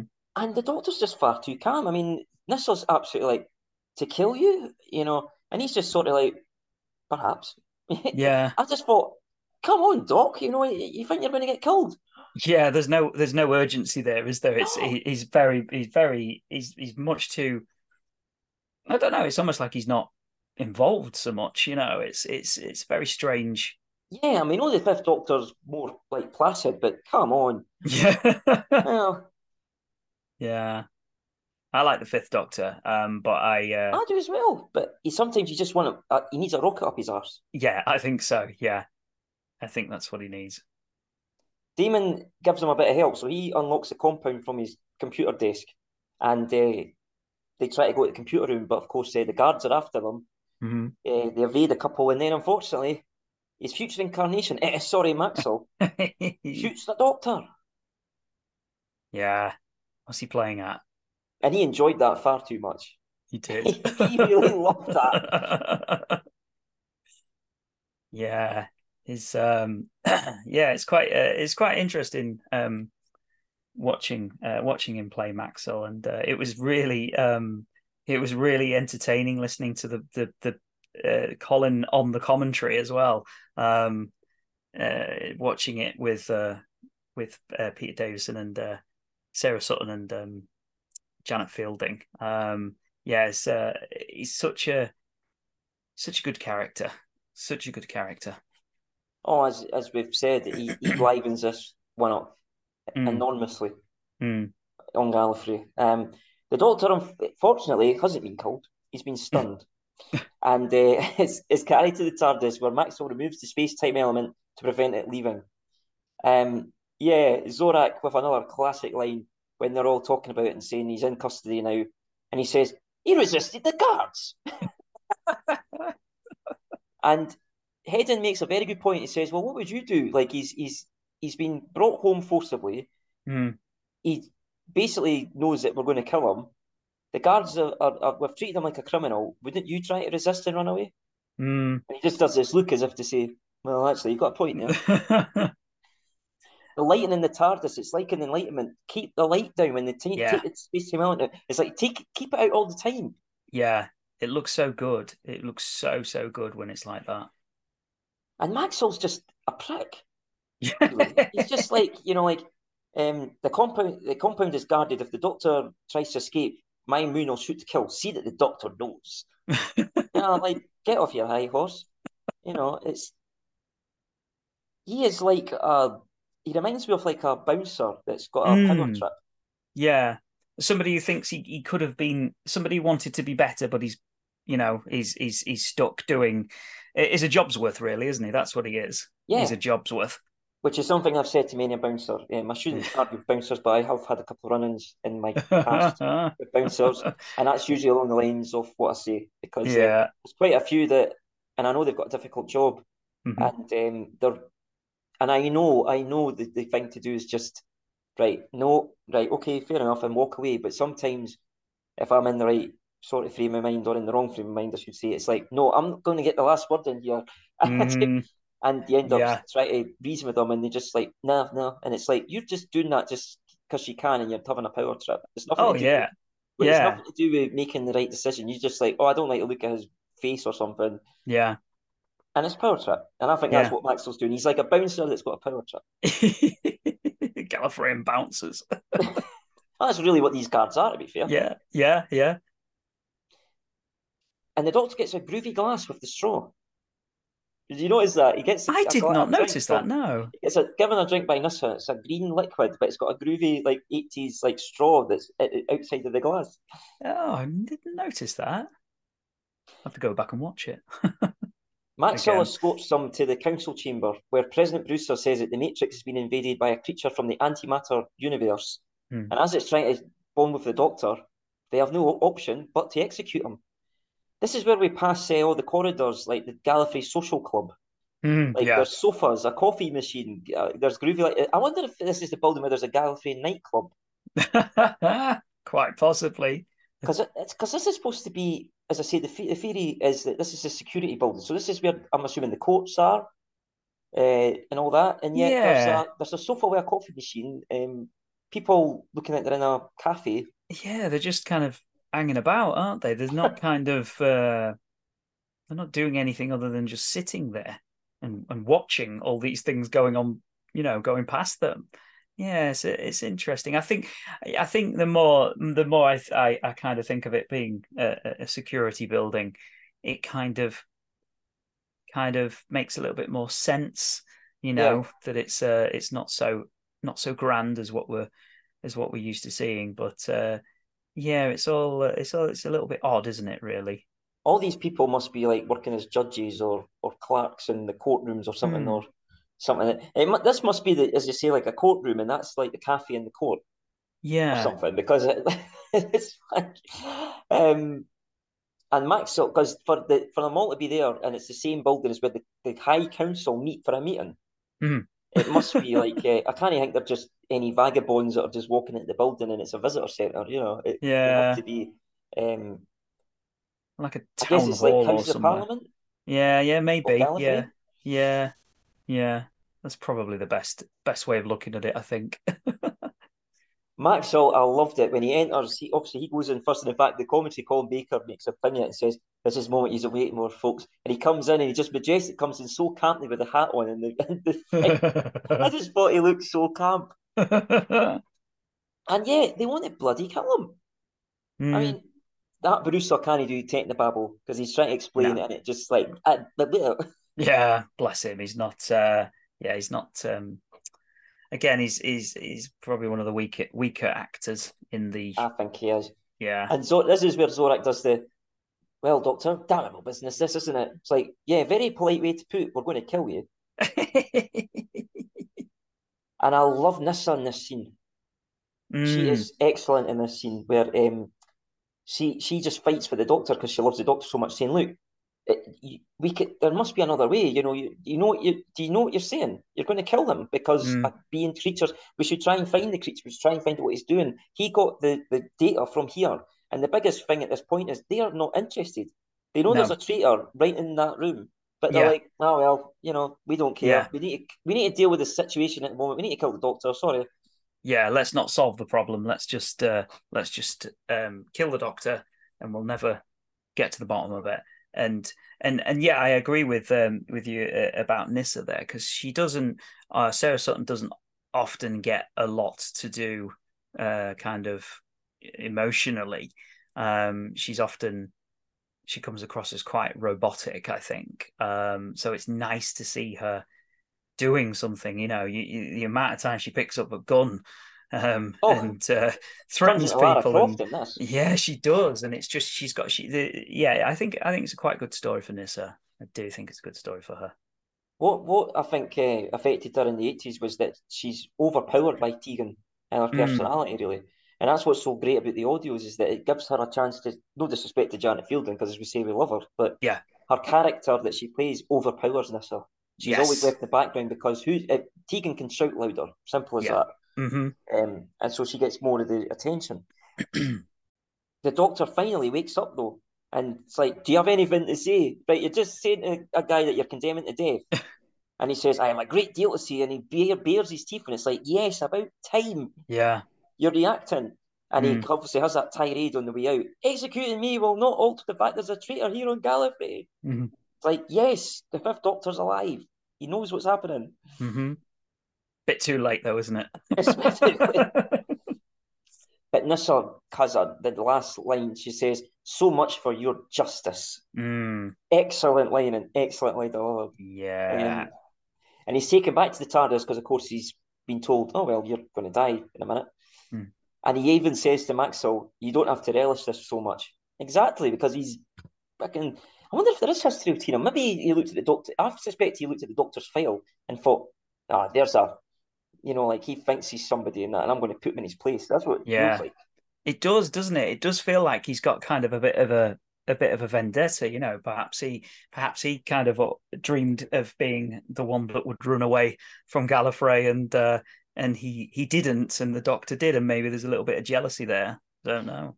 The other thing, of course, is that the doctor's going to have his face in his next incarnation. Mm, Now, that whole thing that we got, obviously, in the Girl Who Died with Peter Capaldi's Doctor, sort of tried to explain, why he had the face then, and it made sense. I think it still works here because I think because the Fifth Doctor's a bit wet, we love mm, him, but he's a bit too calm at yeah. times. Hmm. It's almost like it. My theory is that he thought when he regenerated, "I need a face to remind myself. I need to have a bit of more bite." And so he Yeah. thought, Maxwell, he was the guy that had it. I'm going to have his face. Yeah. Yeah. That's a good theory. That's a good theory. Robin meets Colin's cousin at the airport. Oh, sorry, just before that, the doctor was handed a printout from Damon on the way back to the compound. He managed to slip something to him. So he knows now that there's a traitor. That was here by a scan Hmm. that was used. Robin meets Colin's cousin at the airport, and it's Tegan. And he Wow. takes her What's to she a doing there? cafe. Yeah, what a coincidence. He takes her to a cafe and tells her what's happened. Um, so yeah, web of time, coincidences have merged again. Um, Hmm. and of course, he must have got a bit of shock because he probably told the whole story and thought, "God, she's going to think I'm crazy." But unless he sort of left the best bits out, of course, she's just went, "Well, that's something the doctor would get up to." Who? Mm. Oh, a friend of mine. You know what I mean? I would have thought he would have been saying at this point, "What, you believe me?" Her new outfit is revealing. Yes. But isn't it nice to get her out of that bloody Oh God, yes. that costume that she was in? Because that's one thing that irritates me so much about 80s Doctor Who, and not so much. Well, maybe the previous season, not so much this season, season 20. I hate them wearing costumes. I hate that. It needs to. I wish they were wearing clothes. Everything's a little bit too uniform. And why would you wear the same clothes? I mean, look at Turlo. He's just going to continuously wear his school uniform for the entire time he's in the TARDIS. Yeah, until he puts his shorts on in the last story. And Yeah. yeah. But yeah, she's got a very revealing outfit, but her haircut's also. I think they were thinking, were they? Did I not read that they were thinking that could be a Tegan haircut? That Johnny Turner thought that maybe like every girl would want to have a Tegan haircut. Yeah, I think I've heard that as well. But I think Janet Fielding was happy, wasn't she? Because her hair in the last series had so much lacquer in it, it was falling out or something. Yeah. Yeah, it's much neater Much kind of less cut. bouffant. Yeah. So yeah, she's having a bit of a bad time. I mean, she doesn't seem to ever be happy as our Tegan. No. Saying that, I've lost my job. I thought I would come and meet my cousin, and now this. So they go to the police to report his disappearance, but she's not got any confidence that that'll happen. So I like how Robin, though, says, "We can't abandon Colin. You bloody did. You left the crypt. You left him to it." So they go Yeah. back to they plan to go back to the crypt. Nyssa and Damon visit the doctor, and he's convinced there's a traitor on Gallifrey and they could lose control of the Matrix. So he's more worried about this creature could take over Gallifrey. And asks Damon for a new space-time element without a recall device. And the Castellan, I mean, he's so close-minded. I mean, of course it's a Time Lord, you fool. I mean, he's like he's talking about all the possibilities and and he wasn't going to check at all. I mean, Hedden brought up it's the wee conversation, isn't it, where Hedden basically says, I'm a bit worried about what the doctor said about there being a traitor, and he's like, do you not think I would have known if there was a breach of security? And he's like, well, Yeah. it's only that seed then in his mind, and he still does Yeah. nothing about it because it's Maxil No. later who goes to check and goes, wait a minute, I think I'm going to check the records and see if there is something fishy going on here. Yeah. The Castellan's completely like incompetent. It is very interesting that he's written like say this incompetent kind of policeman, and yet in the Five Doctors he feels like a different character. He's not he doesn't seem to be in that role in the Five Doctors. I know obviously it's a different storyline in the Five Doctors, but yeah, he doesn't seem to be. He's just a Castellan. He's not allowed to be a policeman. No, took the job away from him. Hedden is a right rogue, the way. I mean, it's fairly obvious at this point for me that it's Hedden because Hedden's the only nice one, and so that immediately the alarm bells go. Well, he's the only nice one in that lot, so maybe he's a traitor. And he's a charmer to Nyssa, like saying because she's trying to get a visit, and he's saying, "Oh well, Castellan, I'll not like that." And he says, "I said difficult, Nyssa, but not impossible, especially one so sensitive to public opinion as the Castellan is." I think he's quite wasted in this role, though, Michael Gough. I mean, he's such a good actor, and it's yeah, you just want them to have a bit more of a meaty part, really. Yeah, it's a bit kind of wishy-washy, really, isn't it? It's not very, like I say, it's not very meaty. It doesn't. I think he looks. I mean, to be fair, the Time Lord costumes always look a bit ridiculous, but it doesn't suit him, I don't think. I wonder what actually he does, because I'm assuming he's meeting Omega, this projection Omega, in a room, as we see. But is that his quarters, I'm assuming? And he's obviously got some security thing on so that he's not detected. Yeah. And he obviously likes pencils. Yes. Very cool looking pencils. So Omega's aware that the Doctor's going to be terminated. And so that's the plan, isn't it? So that he's going to take him. And the Doctor just said, because the bell goes, like a cloister bell sort of noise, we're going to execute you now. And the doctor just goes, so soon? What about my appeal? And this is where we find out about Leela. In fact, this is when Nissa and Damon are talking to him, and they're like, "We're going to have a plan to get you out of this." And he talks about Leela and Leela, because it is strange in a way that Leela isn't in this, because of course she's on the planet. She's heard the doctors. She must know that the Yeah. doctors, like being recalled. So I can only think that she's denied entry to that building, Yeah. and can't contact him because I she do would be like the there. idea that, and I do like the idea that Leela is still there and she's still about and she's not forgotten about. I mean, it wasn't the greatest exit for the character in the Invasion of Time, but I like that she's even all these years later, from Invasion of Time to Arc of Infinity, she's still being mentioned. That she's there. So yeah, it is a shame that they didn't get Louise Jameson to Yeah, appear because in she would this. have elevated the story even more. Yeah, She's a fantastic actress. yeah. Robin takes Tegan to the crypt. He's absolutely shitting it. No surprise really, because you've just seen a big giant chicken thing. And he says to Tegan, I feel bad about Colin, but what if something happens to you? Because she's insistent that she goes down.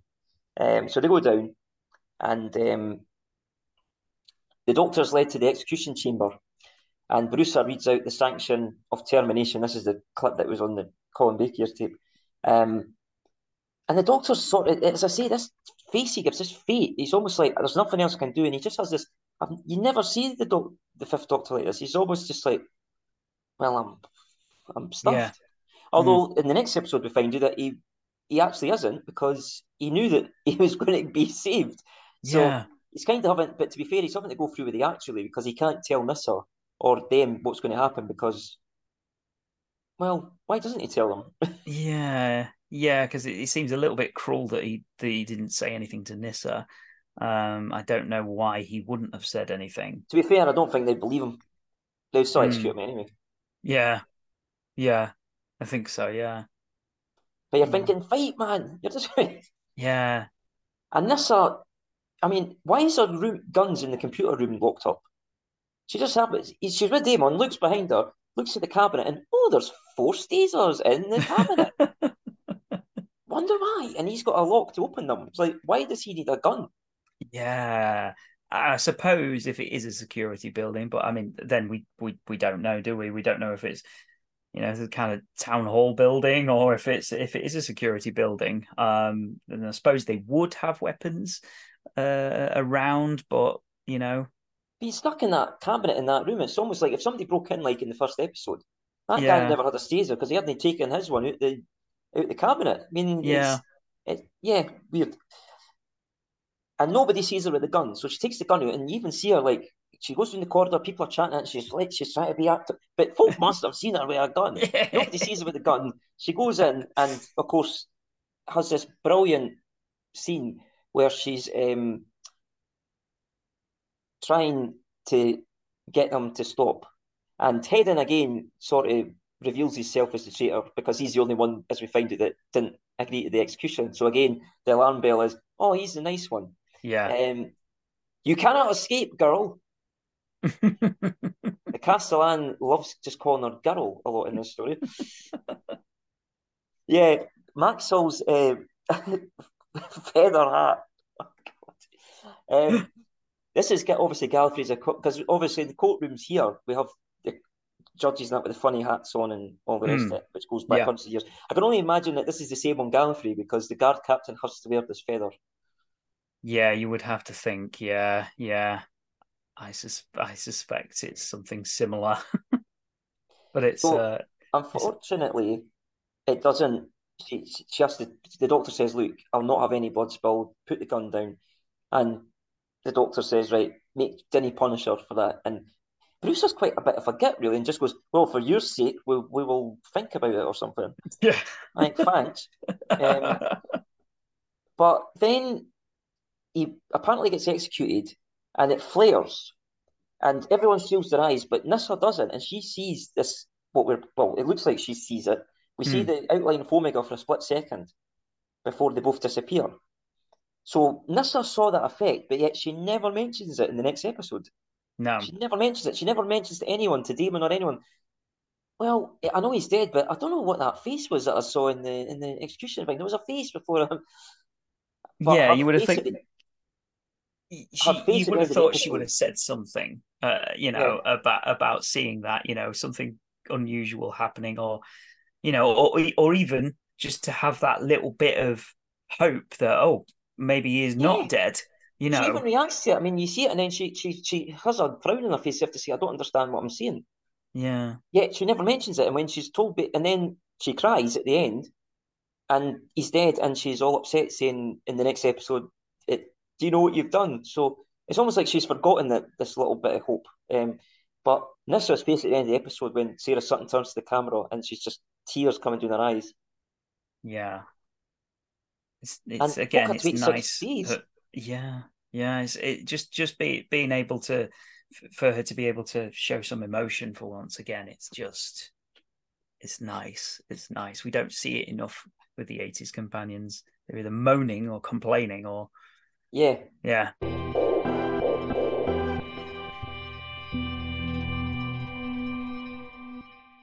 Part 3, the Doctor isn't dead. Woo! Whee. His mind is in the Matrix while his body's still in the chamber, shielded by an energy band. Yes, which I don't quite understand. That I mean, it almost seems like a throwaway. He's still there. He's shielded. Huh? Okay. What's funny about this is that the guards in the castle are on a wild goose chase. He must be in the citadel somewhere. He must be. And the one place they didn't look or think about is maybe he's actually where he's been standing the whole time. Maybe we should have a check of the actual chamber and see whether there's anything in it. And it takes to Maxil checking the thing, and it's like the termination wasn't completed. He then even still says, "We'll have to search the citadel, like he must be somewhere." It's like if the termination wasn't completed, he might still be there. Yeah, in exactly the place where you left him. So he's just a buffoon. Um, Damon's fitting the TARDIS with a new element while Nissa returns absolutely distraught. And Bruce, though, turns to the Matrix and says, "The Matrix is clear, but it's not, is it? Because isn't Omega been floating about in there? Yeah. Or is he only floating in there after the Doctor goes in?" Does he only visit it after the Doctor goes in? I think. Aye, because we don't see him before that, do we? No, I don't think we do. No. So he's taken control of a Time Lord to get in to the Matrix, sort of. I think so. Yeah. And the Doctor is floating like a giraffe. Yes. Yes, there's a lot of shots of this. They were not very pleasant to him or Janet Fielding. I think they say that No. she looks like she's on a bar stool. Yeah. And they're just shaking about. Ah! And somewhere, Clara is watching the Fifth Doctor. Of course she is, yes. Yeah, And yeah, they Omega used doesn't that know scene. she's there yet. Yeah. "I hope you know what you've done." I mean, that line from this and then she exits the room is heartbreaking. And they're Yeah. just a bunch of horrible gits. I mean, they just sort of. Flavia's the only. Thalia is in this one, sorry. Mm. That's the reason why she's not in the Five Doctors, because it's a different different chancellor. Different one. Yeah, yeah. She has a look of a bit of, "Oh, I'm so sorry," but the others are just, oh, right. Mm. Yeah, Maxwell knows how to check the records. This is the guard captain, yet he's able to go into the computer room and access the records of the execution. Mm. I thought, he's got a bit of a cross skill there. Yeah. Yeah, he has that. He has, hasn't he? I wonder if it was ever thought that Maxil would be the traitor, would be the one helping Omega. Ooh, I he wonder if would be they. probably too obvious to Yeah, me. yeah. What they should have done is just. I mean, most of them are absolute gits anyway, but they probably should have made absolutely every single character a bit of a git, and then kind of makes it a little bit harder to figure out which one it would be. Yeah. But yeah. I thought Damon was quite harsh to Nissa because he says to her, "No sense brooding on it." I mean, he's just died. I mean, and that's his friend as well. I If you're mean, the not allowed Time to Lords, brood about your friend, your best friend being yeah. murdered, then when can you brood? Are Time Lords just wired differently in terms of grief? I mean, we've seen the Doctor obviously like cry over companions leaving and so on in the series, but yeah, it just seems like Time Lords are just emotionless bastards, really. Yeah, yeah. "Oh, he's dead. All right, okay. What's next on the agenda?" That's what it seems like's happening here. It's just, Yeah. yeah, I just didn't understand that. I thought, a bit cold. No wonder he Um, left. Tegan and Robin go to the crypt and are blasted by the creature. They are in a TARDIS where the creature detects that Tegan knows the Doctor. Yeah, Robin's torch isn't on. He goes into the crypt and it isn't on. I got that from the commentary. I'll not claim credit for that. And Tegan screams to the Ergen. The harsh lighting in the TARDIS doesn't do it any favours, I don't think. No. Yeah. Yeah. Again, it's the classic turn the lights up. You know, it's yeah. The thing I've got a question for you. Is the Ergen better though than the Three Doctors' Nightmare? So both of them have sort of been created from Omega's mind. How we had the guy in the Three Doctors that was like the dark side of my mind. That yeah, little sort the of champion thing. champion wrestler sort of guy. No, I think the champion wrestling guy is better. I think it's quite okay. It's not perfect, but I think there's something quite sinister about that. You know, much more scary than the Ergon. Yeah, the Ergen just carries a gun and yeah. But he does manage to read minds. He puts the hand on Tegan's head and, oh, so you know the Doctor, do you? What a coincidence! How handy. And Omega, there's a shot where Omega's face comes into view, so you see him floating about, and then just suddenly he comes in, the whole face comes in, and that's a great shot where Omega's face comes into view. But I'm sorry, it looks like Tegan's having an orgasm in the Matrix. It does, doesn't it? I mean, it is. What is going on? Sat on a washing machine. Because I think Peter Davison says that he doesn't know what he was doing. It's almost like he's lying on a waterbed, and he's just moving. It's weird. Yeah, yeah. It's a strange effect. Did they update that effect for the DVD for the special effects? I don't know. I think I've only ever seen the new effects on DVD once, and I honestly can't remember any of them. Been years since I saw it. I think I can't remember if they did because, like I said earlier on, I tried to rewatch it with the effects just to see, and I only got a little bit into it, and I just thought, I don't like these effects, so I'm not going to bother. So I can't remember if they kind of jazzed them up or not, or if they altered any of them. I'm not sure. The Castellan's interrogating Nissa and Damon as he found out the termination wasn't completed thanks to Maxil. The girl! Yeah, you transmitted the Doctor's bioscan, didn't you? But feisty Nissa says, it's a pity you weren't so concerned when the Doc was alive. Don't play games with me, girl. The Doctor's alive and you know it. Yeah. So we find out that Hedden must have got the President's code because all the evidence is saying that the President stopped the execution, done the bonding thing. But I find that Gallifreyan law, you just see the President's code and that's enough to convict him. Yeah. Yeah, it's a little bit... That's like somebody logging into my computer and doing something, then I get the blame for, like anything. It's like... Yeah. Have they not heard of identity fraud on Gallifrey? Quite clearly not. Yeah, it's a little bit too swift to cast blame on people, aren't they? I think. The Time Lord tells Omega that they have aroused suspicion, so they release the Doctor because Omega thinks that he can persuade the Doctor not to interfere because he's got Tegan. But he says to him, your only hope now is for a swift transfer. So I was trying to think, what does that mean? So I'm assuming he's meaning that machine because we find out that machine's doing something like that level goes up, doesn't it, for him to do the bonding? Yeah. So it's always saying basically, right, you have to do that quick because the net's closing almost. That's the way I took it. Yeah. I think you're right.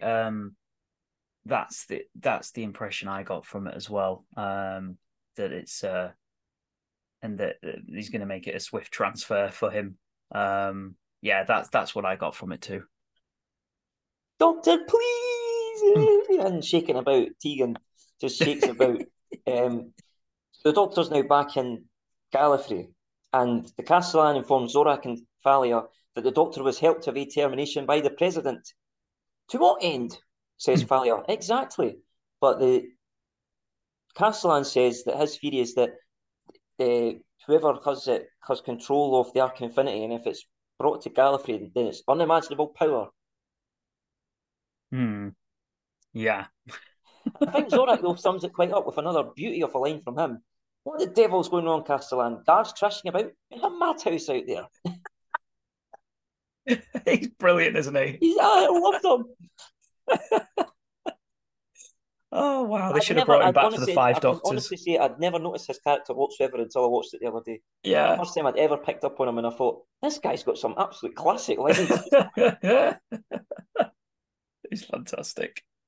And the Doctor enters the computer room and they go, how on earth did you get in? Pure luck. Lovely moment. And it's lovely to see Nissa's very happy to hear about Tegan, because he says he's got Tegan. And this is where Damon tells the Doctor a fusion booster was recently transported to Earth by order of the President, they think. So they think, well, we're going to have to see the President then and find out what he's doing, why he's done it. Unfortunately, though, it's not the President, is it? Because we find out it's Hedin. It's Hedin. Surprise, surprise. Never would have guessed. In a million years, it would have been Hedin. No, I would never have guessed whatsoever. And he has got the President at gunpoint and is wanting them to turn the Matrix over to him, turn off the main control to it. Yeah, and I mean, the guards are just so bad. I mean, the guards just start walking. I mean, Maxil gets a thing on his thing, come on, he's with the President, let's go, let's find him. And there's one of the guards that actually just shrugs. I know, it just goes, right, we better just go in. And there's brilliant Gallifreyan art in the corridors. Yeah. It's very Art Deco out when the guards are running. Behind them, there's an Art Deco sort of. Yeah, sculpture. It's quite interesting, isn't it? I mean, they've tried, haven't they? They've tried to do something with it, but it doesn't really work. But getting back to the guards, I mean, I think the guards have always been a bit ineffectual on Gallifrey. I mean, I always remember the guy in the Invasion of Time when he brings the keys for the TARDIS. Oh, he's like, yes. Commander, I've brought the keys, and it's just like, they're just so, yeah, they're just so crap. Yeah, they're just quite crap. So the Castellan is going to shoot the President because he comes in and he's like, well done, Hedin, you got it, it's the President. And he's like, you've got it wrong. they're both saying, it's Hedin's your traitor. Hedin gets in the way because he's going to shoot the Doctor. Shoot the President, and Hedin gets in the way. And then we find out just before he got killed, though, that no, it's somebody that we know is in charge of the Matrix. It's Omega. And my first reaction, I think, would have been in 1983, perhaps, who the feck is Omega? Yeah. Because it's been 10 years since we've seen him. And I've got a feeling that quite a lot of the audience wouldn't have known who Omega was. No, I don't think they would have done.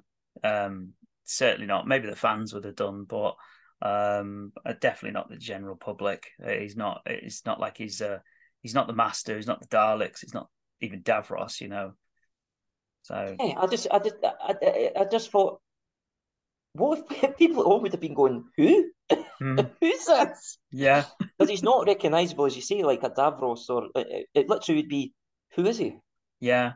And he's in even if he was recognisable from his previous appearance, he's in a completely different costume as well. So it's not like it's not like it's a big reveal that he's not visually the same either. It doesn't even sound the same. It's a different actor. I love Peter Davison's delivery though of like they find out it's Omega and he goes, but Omega died. And it's like, yes, if you knew what happened in our story 10 years ago. Yeah, I've got a feeling, I mean, we were talking earlier about, obviously, like, this has been made for fans probably more, so probably a lot of the audience did know who he was, I suppose, but I suspect there was folk watching this and going, who are they talking about? And I know we get a bit of background. He was the guy who made the stuff, but it's very little, one, two Yeah, lines. And then suddenly it's Omega. Oh my God, we're in trouble. And like, yeah. who is he? It's not exciting, is it? There's nothing there that's grabbing the general public, I don't think. And Omega controls the Matrix, Jim. He does. So did Hayden put that control off then? Assuming he must have. He must have done, yeah. Or he's done something because now he's in control of the Matrix. We're going to the super last part, which is arguably, I think it's the best part because we get Amsterdam, we get lots of location following. The Yeah. Doctor enters the Matrix to speak to Omega and asks to speak to Tegan. And she says that she's in Amsterdam and GHC before Omega cuts her off. Mm. Then Bruce goes to Omega, but you're antimatter. And when he comes out, Nusser's like, yeah, because Tegan, an Earthwoman, was in there, and the Doctor, we know where she is. Would she know her precise location? Yes, I think she would know where she is, Bruce. And I love that when she's in the Matrix and Omega's basically saying, "Don't tell him," and she's like, she says a bit more, and he's like, "I'll kill you," and she says a bit more, and it's like, just kill her, don't warn her, time and time again. It's when she goes, Amsterdam. Yeah, like, I'm really gonna kill you this time. Oh dear. Oh, Hilarious. God, it's so funny. A pulse loop then they're going to A use. pulse loop, of course. Yeah, the Fifth Doctor then he starts shouting at Nissa, even though he wasn't bothered with being executed earlier. He's like, quickly, or something. He's quite angry with her. It's like, Yeah. oh, man. That's one thing I love though about the Peter Davison's Doctor is he has this. He's quite a plastic character, but every now and then he gets very frustrated and he just lashes out. Like one of them, he does it a lot in the Fort of Doomsday, where he's like, like, you're disturbing my concentration, and he just comes out with it because he gets very frustrated, and he's quite funny when he gets frustrated and lashes out. Yeah, it's much more interesting when that happens as well, I think, because like you say, he's a placid character, so it's more surprising when he suddenly jumps at people, because you don't expect Thalia it. is dressed like her character in the Blackadder, I think, with this very Elizabethan costume. And Peter Davison, I like how he hits the console. Like, that's the thing he always did, like the TARDIS isn't going and he hits the console for it to go and he makes a look to this as if to say, all right, we got away. And he says they go to Amsterdam because he knows that Tegan's in Amsterdam. And he actually says, I don't believe it. No wonder, because it took you a season and a half to get to Heathrow and you never got there. But yeah, I mean, they got a very late. So they know that Omega's like going to transfer to our universe, so they have to stop him. So time is of the essence because if this guy gets fully transferred, I'm assuming what he's going to do is go to Gallifrey and take over and cause absolute mayhem because he wants revenge. But so they're by the clock. Yeah, they're just walking along and going into a phone book and saying, right, well, she said GHC, VHC, like money, and it's very leisurely. Is what it's like. Yeah. And in fact, why is he not using a bloody bike? Yeah. Yeah. Why are they running everywhere? They run across the whole Amsterdam in this episode. And it's like, this is the city of the bikes. You could have just got a bike, dog, and got there in half the time. And how fun would that have been to have had a bike chase instead? Doctor and Nissa and Tegan biking, chasing Omega on a bike. Yeah, like the one in Shadow that we never saw. Well, we do still, but it wasn't transmitted with the globe following him. Yeah. I do like the so Omega's transferring, and what's happening here is that like I'm only assuming that his costume that he's wearing is like a protector sort of costume, like almost like the one like the mask he was wearing in the Three Doctors. Yeah. But while he's transferring, he goes all gloopy and basically his gun's coming out. It's really effective, that is. And his head seems to be shrinking. The air seems to be going out his head. Yeah. The doctor trips up a woman. That is so funny. They're just walking along and he bumps into the woman. He's like, "Oh, so sorry." Oh, yes. But then later on, when they're in a real hurry, they knock over a guy and he doesn't say, "I'm sorry" to him. He just goes, "You'll be all right. Come on." Yeah, because they try and doesn't Nissa try and help the person put the Yes. shopping back in, and then she just knocks it over again as they run away. Yes. But this bit is so lovely though. Just seeing you see a lot of Amsterdam Mm, and the scenery and everything. And the Doctor and this are about to they've been going into the hostels and then they managed to go to the hostel where Robin was. yeah. And the man on duty doesn't remembers that there was an Australian in the previous day and is like, "1 moment, please. I'll Mm, go to the." And he gets a note saying Frankendal, mm. and they go to Frankendal. And I thought, Nissa, of all the things to scream at, you've not screamed at the master having the face of your dad. You've not screamed at a pterodactyl. You've not screamed at, you know, Monarch, Cybermen. at Cybermen. Yeah, But as soon as the Ergen comes out the TARDIS door, she screams like a banshee. yeah, Uh, it's like, of yeah. all the things, are you kidding It's me? it's not needed, is it? It's just a scream for a scream's sake. It doesn't need to be there. And he gets shot by Nissa. So does that mean he goes back into the TARDIS? I don't know because Or is it's that, or has she changed the setting and to stunt it? She's killing it. Because later on, of course, he uses the gun to kill Omega. So there must be another setting on the gun to yeah, complete banishment or killing or to. yeah. There's got to be. There's got to be. Doctor interferes, of course, and explodes the fusion booster. Hmm. But Omega's already transferred, he thinks, and removes his head, and he's got the face and body of the Doctor. Mm. But the Doctor says, of course, that it's because I've shut off that booster, it'll decay, it'll not work. Um, so if that booster wasn't destroyed, does that mean that booster would have had to stay there forever for Omega to stay in our dimension? Because, I or is it suspect. because the arc's there and he's fully transferred? He's all right. I am not sure. And Sorry, this I'm is coming out with all the this is the scientific jargon. problem with the story. I think it's so there's so many questions that you have to ask about the story, about the plot that and I think this is again, it's just when you're a kid, it just goes over your head, and you just sit and watch it, and you Yeah, enjoy it for what it is. You don't think about it, and it's only when you're an adult that you start actually trying to figure these things out, and sometimes they just don't hold together. yeah, because the Doctor says, like, he destroys the thing and says, "Look, the arc's shifting. Go now." But he's Mm, like, "Never. I've got all the energy I need," and he thinks he's yeah. fully transferred. So So yeah, I think it's possibly that the booster would have to remain. I think. if the gardener comes in, he's stuffed.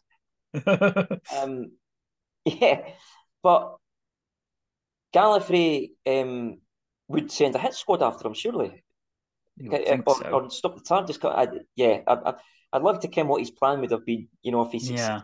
Yeah, Because he wouldn't have on Gallifrey, he would have been shot or something. They would stop him. yeah, yeah, yeah. But it's so brilliant this bit. So Omega says, "I'll see you on Gallifrey soon. Expect me on Mm, Gallifrey soon."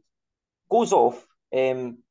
This is the last we see of Colin and Robin because, of course, Robin is still recovering from having been taken over by the Ergen yeah. or Omega.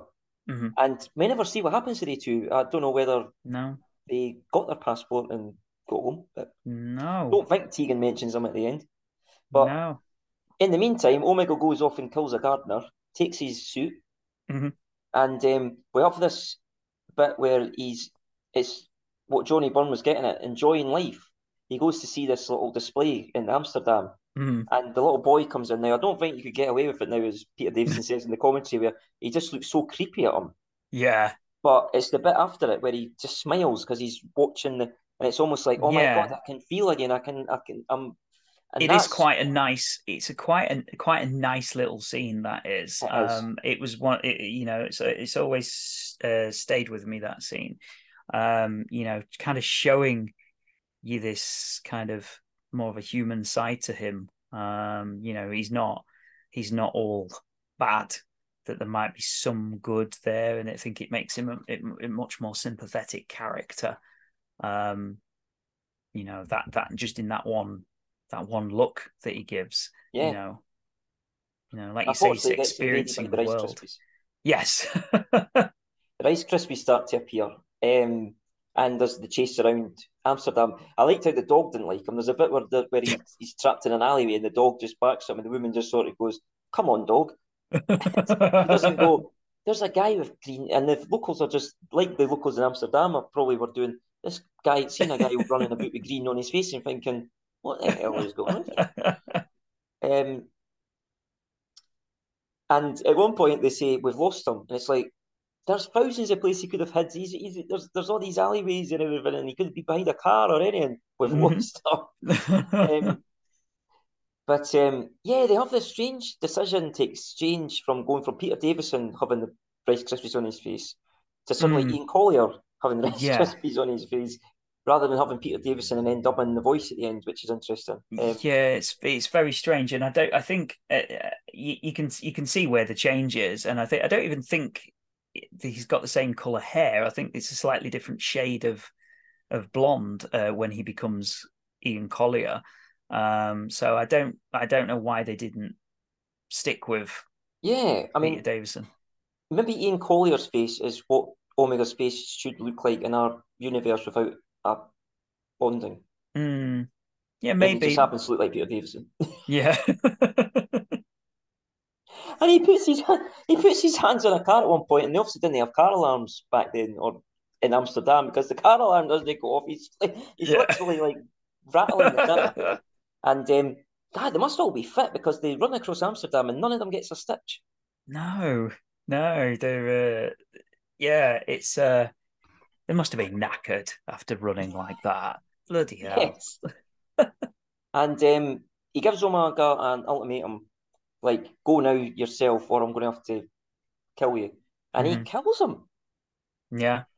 He actually kills him. Yeah. And Gallifrey know all is well and just go, "Oh well, hope he found peace." And that's it. Yeah. But I was thinking the Doctor must have the new space-time element in his TARDIS. So he must have still put in a recall circuit because he gets recalled later on. He gets recalled in Trial of a Time Lord or whatever. Yeah. So he never gave him a circuit without a recall circuit. No. That's an interesting, yeah. With Omega defeated and Colin on the mend, Tegan tells the Doctor and Nissa that she can resume her travels with the Doctor because she lost her job. Her cousin will need therapy, won't he? He just buggers off, leaves her cousin there in Amsterdam. I mean, he's just been terrorised by a chicken and Omega and being a zombie, and surely he's off in hospital or something. And she's just like, "No, I can go away now. Let's go." And his face at the end. Yeah. That's as much Peter Davison's reaction as it is the Fifth Doctor's reaction. Absolutely. Yeah. And she goes off to Snake Dance to meet the Mara again, and that's a story for another time. Yeah. Brilliant. Yeah, she just abandons her cousin. She just leaves him. It's interesting though, isn't it? Because they're just thinking about it now. So we've seen Tegan's Aunt Vanessa. We've seen her cousin. Do we see her? Is it her uncle in The Awakening? Yes, her uncle. Yes, yeah. Uncle Vernon. Bernie. Yeah, it's quite interesting that it doesn't happen very often in classic Who where we meet family members of, not that any of them seem interconnected with each other, but I wonder what the cover story was for Aunt Vanessa. I mean, her cousin does obviously say, "What happened to?" It might have been his mum. Yeah, it could have been his mum. Yeah. It's just like I'm assuming they'd done a cover up and said like she's gone missing or something, because I'm assuming they never showed them the little doll of her and said, "Oh, by the way, there's your mum." Yeah. Yeah. It's interesting though. It's interesting. At least they tried to. I say they tried to build something with Tegan, but I don't know. I don't know if it's just throwing in random family members. I don't think there's any plan or any And it happens over connectivity. such a short period of time as well. I mean, Mm, she must have only been in the TARDIS like a week or two in all the mm, adventures in season 19, and all these things happened there.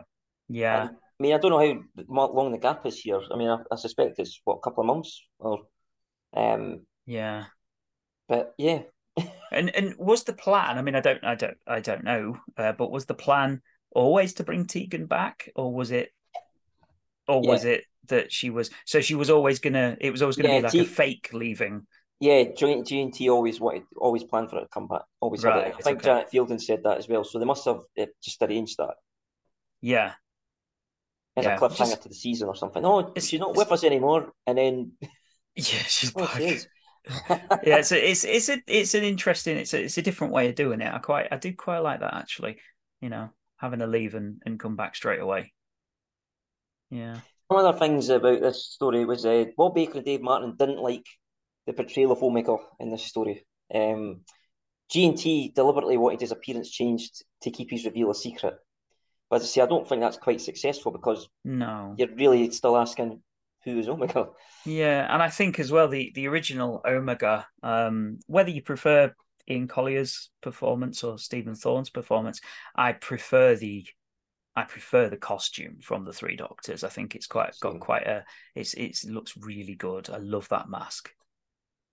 Originally, the Castellan wanted a firing squad to kill the Doctor, with Zorak suggesting a humane drug to prevent suffering. Barusa then agreed it should be instantaneous, prompting the Castellan to say, "Well, we've got the disintegrating chamber still operative, but it's not active."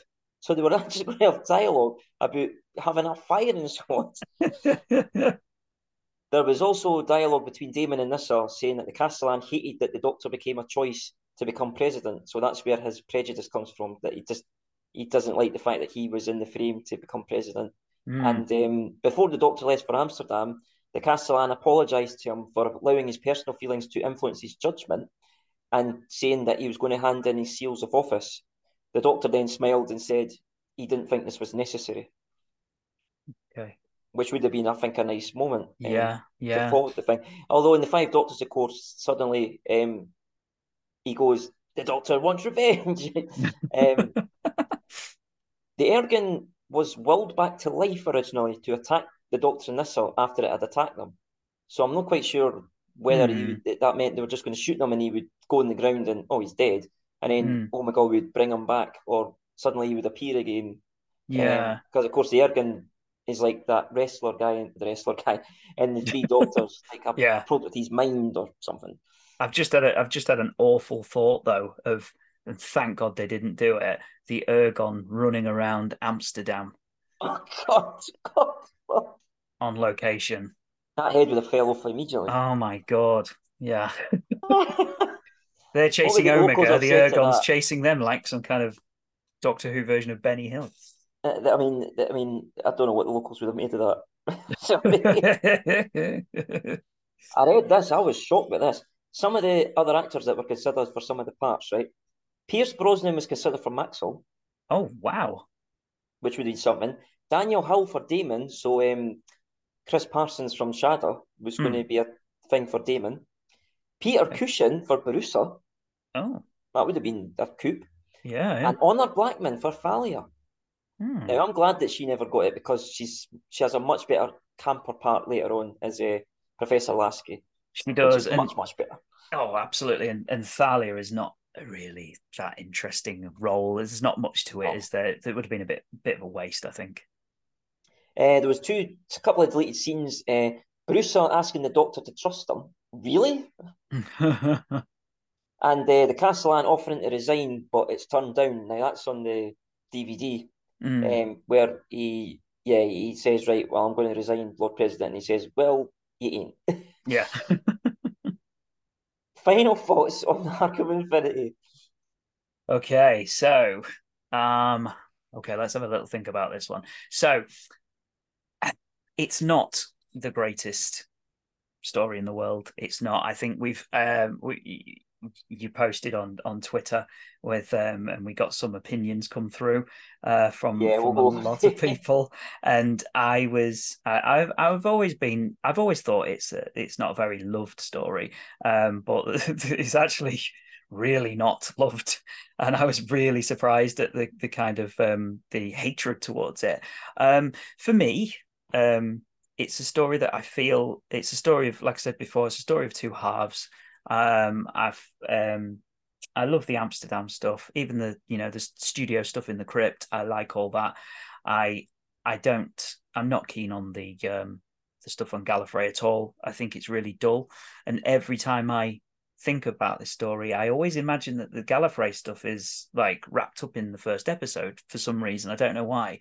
But it feels like it should be wrapped up in the first episode. It feels like they waste so much time fannying about, running up and down corridors, and it's just so dull. It's so dull. So it's a story that I always want to try and like because there are elements in it that I do enjoy. Okay. Mm-hmm. I think it's quite an average story, really. It's a story that, and I hate to say it, but I'm liking it less and less each time I see it. So as I say, back in the day, I thought it was one of my guilty pleasures. But what I've found, I can't remember the last time I saw it before doing it for this, but I'm noticing that every time I watch now, I like it less and less. I think that Colin Baker, though, is so watchable. I mean, he lifts everything. He's so watchable. The Amsterdam stuff is really good, but the Gallifrey stuff, you say, is pretty dull. But the saving grace for me this time on watching it, of course, was Cardinal Zorak, who I thought was hilarious. Has some cracking lines. But yeah, I think it's pretty average, really. I think you've summed it up quite well. It's an average story which has got some good elements in it, but it just doesn't hold together well. Zorak, Maxil, the Amsterdam stuff, and I do like Ian Collier's performance as Omega as well. I think that's quite a good performance. But yeah, it's just not a great story.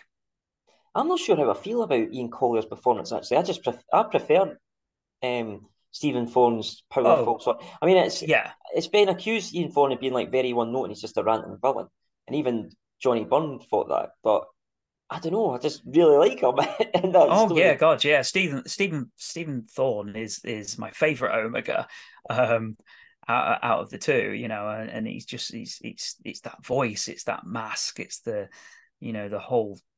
He's just such a big character, and I think Doctor Who needs big characters like that sometimes. But I as a second best, I think Ian Collier's performance is pretty good.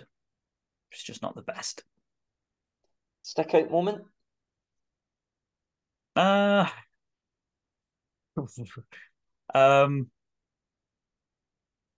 think I think it's probably the chase sequences in Amsterdam. I think either that or the moment I spoke about before, where Robin is trying to get out of the crypt, because I found myself quite spooked out by that. Thinking, oh my God, yeah, this is quite, it's quite a. I'm glad you said that. You didn't say, like, you at least take your boots off.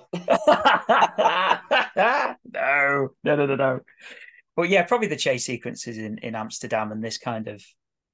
Yeah, I like the whole the fact that Omega's not a complete bad guy. I like that kind of that comes across in the story quite well.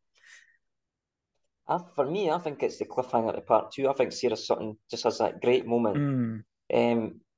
Are pleading for the Doctor's life, and then he says no, and she has, obviously, as I say, that last moment where she just turns to the camera and the tears are streaming down her eyes. I just think that's a really powerful moment for Nissa. Yeah. Mm-hmm. Yeah. Well, Jim, before we wrap it up, and I'm aware of the time, and I know we both want to get to bed sometime this century, but yes, shall we go over what everyone else thinks of this story? Yeah, I think we So, should. so we went out to Twitter and asked the lovely people on Twitter what they thought of the story. And I got quite a few replies. Did you get any? Just I noticed that Yes. you shared it. Did you get a couple? Yeah, I think we've got let's have a look. Let's find it, shall we? I think we've got quite a few responses to yours and to mine and mixed in here. So let me find the original. Where are Well, I've we? got well, we go back and forth. We do that. Yeah, we can do. Yeah, yeah. Okay, So I found mine. the first reply I had was from our dear friend Pete Lambert, who said, the music is so harsh and repetitive, it sets my teeth on edge as so much that I can't enjoy the story. Hmm. And I totally agree with that the music is very harsh and Yeah, can take you away. I think if it had a much more subtle score, it would certainly be more palatable. yeah. Dan Hollingsworth, best avoid all the strange backpackers sleeping in a crypt or whatever it was, subtext. There might actually not be subtext at all. Such an odd story. I think what it's getting is obviously like, are they a couple? Are they no? What's happening Hmm. there? These two backpackers going into a crypt. Yeah. Mm-hmm. Uh, dear Lucy McCall, who is, this is her error, the Peter Davison error, her doctor. I like it, she says, but then I would, because this is my error, Yeah. I'd have to. which is fair enough. Yeah, and you know what? I for as much as I don't like this, say don't like this story. I do like it, but for as much as we've kind of laughed about it and kind of discussed the negative aspects of it, the the 80s, especially the Fifth Doctor era, it is one of my favorite eras as a whole. So yeah, I would agree with Lucy there. It's you know, it was. Yeah, I mean, the Peter Davison ones were the ones, they were always seem to be the ones that were on VHS. So when I was collecting VHSs, Mm, it was all the Peter Davisons. So yeah, I like Peter's Doctor. yeah, I just think there's a couple of stories in his era that are better than others, but that's the yeah, same for every era. But this yeah, one, yeah, yeah. yeah, it's not terrible, but I just, yeah, I've already said what I Could think have been about better. it. Could have been better. Jason Muller said, my first story. I find it charming, even if there are better Davisons. Hmm. Can't disagree with that. It has got charming moments, and I agree. Yeah, yeah, it has. Yeah, yeah. You found the ones at your end, or I've got one, okay, but I may find some through the retweet. I don't know. I've got all right. Charlie Francis says is ashamed to admit, but as a 6-year-old, I was scared when the Ergon turned up in the crypt and zapped Tegan's hot cousin. You know what? I totally sympathise with him because I was 6 year old and I was scared of the girls in Curse of Fenric with the nails. Oh And I look God, back at yeah. that now and I'm embarrassed. So I totally feel I No, totally God, feel no! Don't be embarrassed about that, Dave. I was watching Curse of Fenric the other day, and it's one of my earliest Doctor Who memories. That is the girls coming through the curtain yeah. and threatening Miss Hardacre, well, killing Miss Hardacre. Oh God, yeah, that freaked me out the other week when I rewatched it. It's scary, but when you look at it back now, I think when you see the two girls doing, having their wee laugh and that, you're thinking, I was scared of they too. Yeah, Like when there's guys like with glowing eyes and everything kicking about in it, I think of all the things to be scared of, I yeah, was scared yeah, of them. But yeah, but I totally with you because at the time they were fucking terrifying to yeah, me. absolutely. I don't know. So I don't know if this is on yours or if it's on mine, but you because you retweeted Oh, okay, the right. original. So I don't know if some of these are commenting on yours or my retweet. I'm not sure. So, but we've got Fraser Gregory. He Oh. says I've seen Arc of Infinity. I know I've seen Arc of Infinity, but I couldn't tell you anything that happens in it other than Davo runs around Amsterdam covered in cornflakes. And it's got one of the bestest, shittest monsters in it. To read into that what you will. Yeah, it's not. I would agree that it's not the most memorable story in the Davison era. Certainly when you think of Snake Dance Mm, and Enlightenment and some others, I do think this one, yeah, gets sort of forgotten about. yeah, I'd agree with that. yeah, I think so. Yeah. Um, and Joe says, "How could they go to Amsterdam, the city of vice, and make it this boring?" I realize it can't all be saunas and weed and booze, but they fundamentally fail to capture the vibrancy and energy of the city. Yeah, I've never been to Amsterdam, but I know he has. And yeah, I find it quite charming that they're running in Amsterdam. You see a lot of it, but I agree that yeah, if they could have found a better way to set the story there, if that's what they wanted to do, then It's yeah, not utilized enough, isn't it? Is it yeah, really no, the it's not. setting? I think, imagine if they'd cut out a bit of the Gallifrey stuff, done a little bit more in Amsterdam, had Maxil and his team of guards go to Amsterdam with the Doctor and spend an episode trying to track Omega down. That's a better script. Yeah, That's a much better script. that would have been much more interesting, I think. Joe also put he must have put it something else a couple of days prior saying terribly boring unless you're watching with Fit Geek. Then it's great. That's James Oh yeah, yeah, that's who we done this hamster with. Yeah. yeah. That's great. Yeah.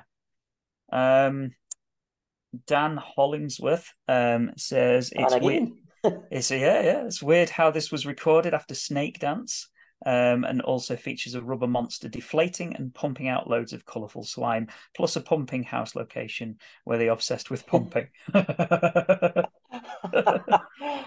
yes, absolutely correct. Yeah. Absolutely correct. There is a lot of pumping in the season 20. Mestor the Magnificent. Dear Mestor. Yep. I wonder what his real name is. I don't know, actually. I think he really is Mestor. I think he really is. I love it, he says. One of my most regularly revisited Davisons. It has a distinctive atmosphere, and I'm a sucker for any story set on Gallifrey, especially when it looks like an 80s coffee bar. Ian Collier is a superior Omega to Fawn, and Davison's expression at the end is priceless. Mm. I don't agree with a lot of what Bester said, but if he really loves it, that's fine with me. Yeah. You love it. That's perfectly fine. And Davison's expression is priceless. Yeah, it is. Dan Pinn. I was just listening to I was listening to your Android Invasion one with Dan earlier in the week. You do Android Invasion with Dan? He's coming yeah, back. Yeah. Dan's a nice guy, yeah. Yeah, he says the backlit Ergon striding out of Omega's TARDIS into the underlit catacombs and zapping one of the backpackers was my first memory of Doctor Who. So I have fond memories of this one, even though it's a bit pants. Yeah, that is a creepy moment though, to be fair. Like, I don't know why the smoke's coming out the TARDIS, but you see like the atmospheric thing come out and you shoot some. Yeah, it's a creepy moment, yeah. Yeah. Paul Quinn says, I think he replied again earlier today, but dire, but an appropriate opening story for the worst season of Old Who or ever, question mark. I don't think it's the worst season of Doctor Who. That's 7B for me, as everyone knows. But opening story for the worst season of Old Who. Of Old Who. What have we got? We've got... For me, it's not season 20. No, I don't think so. I think it's there must be worse. There must be worse opening stories as well out there. There's got to be. Yeah, it has to be. But like, what would be the worst season? We've got. Dare I say the Dominators in season 6 is the worst opening story, but Fraser will come after them. He will do, yeah. I mean, I would say. I mean, I love Galaxy 4 to bits, but Galaxy 4 is not the most exciting story to open your season on. I mean, I know we were. It's season 3, isn't it? Galaxy 4. Yeah, it's a very simple. I like Galaxy 4, but it's a simple story. Simplistic story. It's probably a better story though, isn't it, than the Arc of Infinity when you think about it. I mean, I love season 24, but it's regarded as the worst season. I know why, because it is very sort of cartoony. But the worst season in Old Who. Worst season. Season 15, perhaps, for me. Yeah, I'd maybe have to agree with you on that one. I mean, it's got some good stories in there, but I think it's got some not so good stories as well. So that would be my answer to season 15 and the opening story probably. Oh God, I wouldn't say it's Arc Infinity. I think No. Warriors of the Deep's worse. Yes. Yes, I think so. I don't mind Warriors of the Deep, but it's not a story I very rarely go back to Warriors of the Deep. Very I'm rarely not go a big back fan to of it. Attack of the Cybermen either. I don't mind Attack of the Cybermen. It's quite colourful and entertaining, but yeah. David JP said, when I did the pilgrimage in 2013, this was the first story that I felt had no redeeming features. Mm. I think that's a bit harsh. I think there is good Mm. things in it, as we've discussed. Yeah. It's not totally bad. No. Paul Quinn, I thought he had replied again. Such a poor story, badly executed, but at least there was a trip to Amsterdam, so that's all right then. Joe Llewellyn. Joe, sorry if I butchered your name, Joe. Joe Llewellyn, I think it is. Llewellyn. Mm-hmm.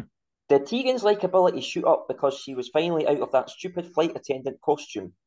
Did she seem less annoying? I think so. I think he's got a point. Yeah, I think he's got a point, and I think I do think it's like we spoke about earlier on. I do think that she's in that first season with her, first full season with her. She's trying to get back, and she's got a purpose, and she's got a reason to be irritating. When she comes back, she's kind of maybe not as irritating. So yeah, I'd agree with that definitely.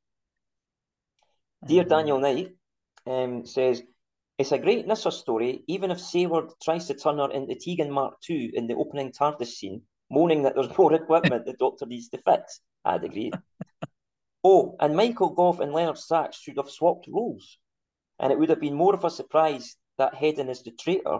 Plus, we'd have got Michael Gough in the Five Doctors.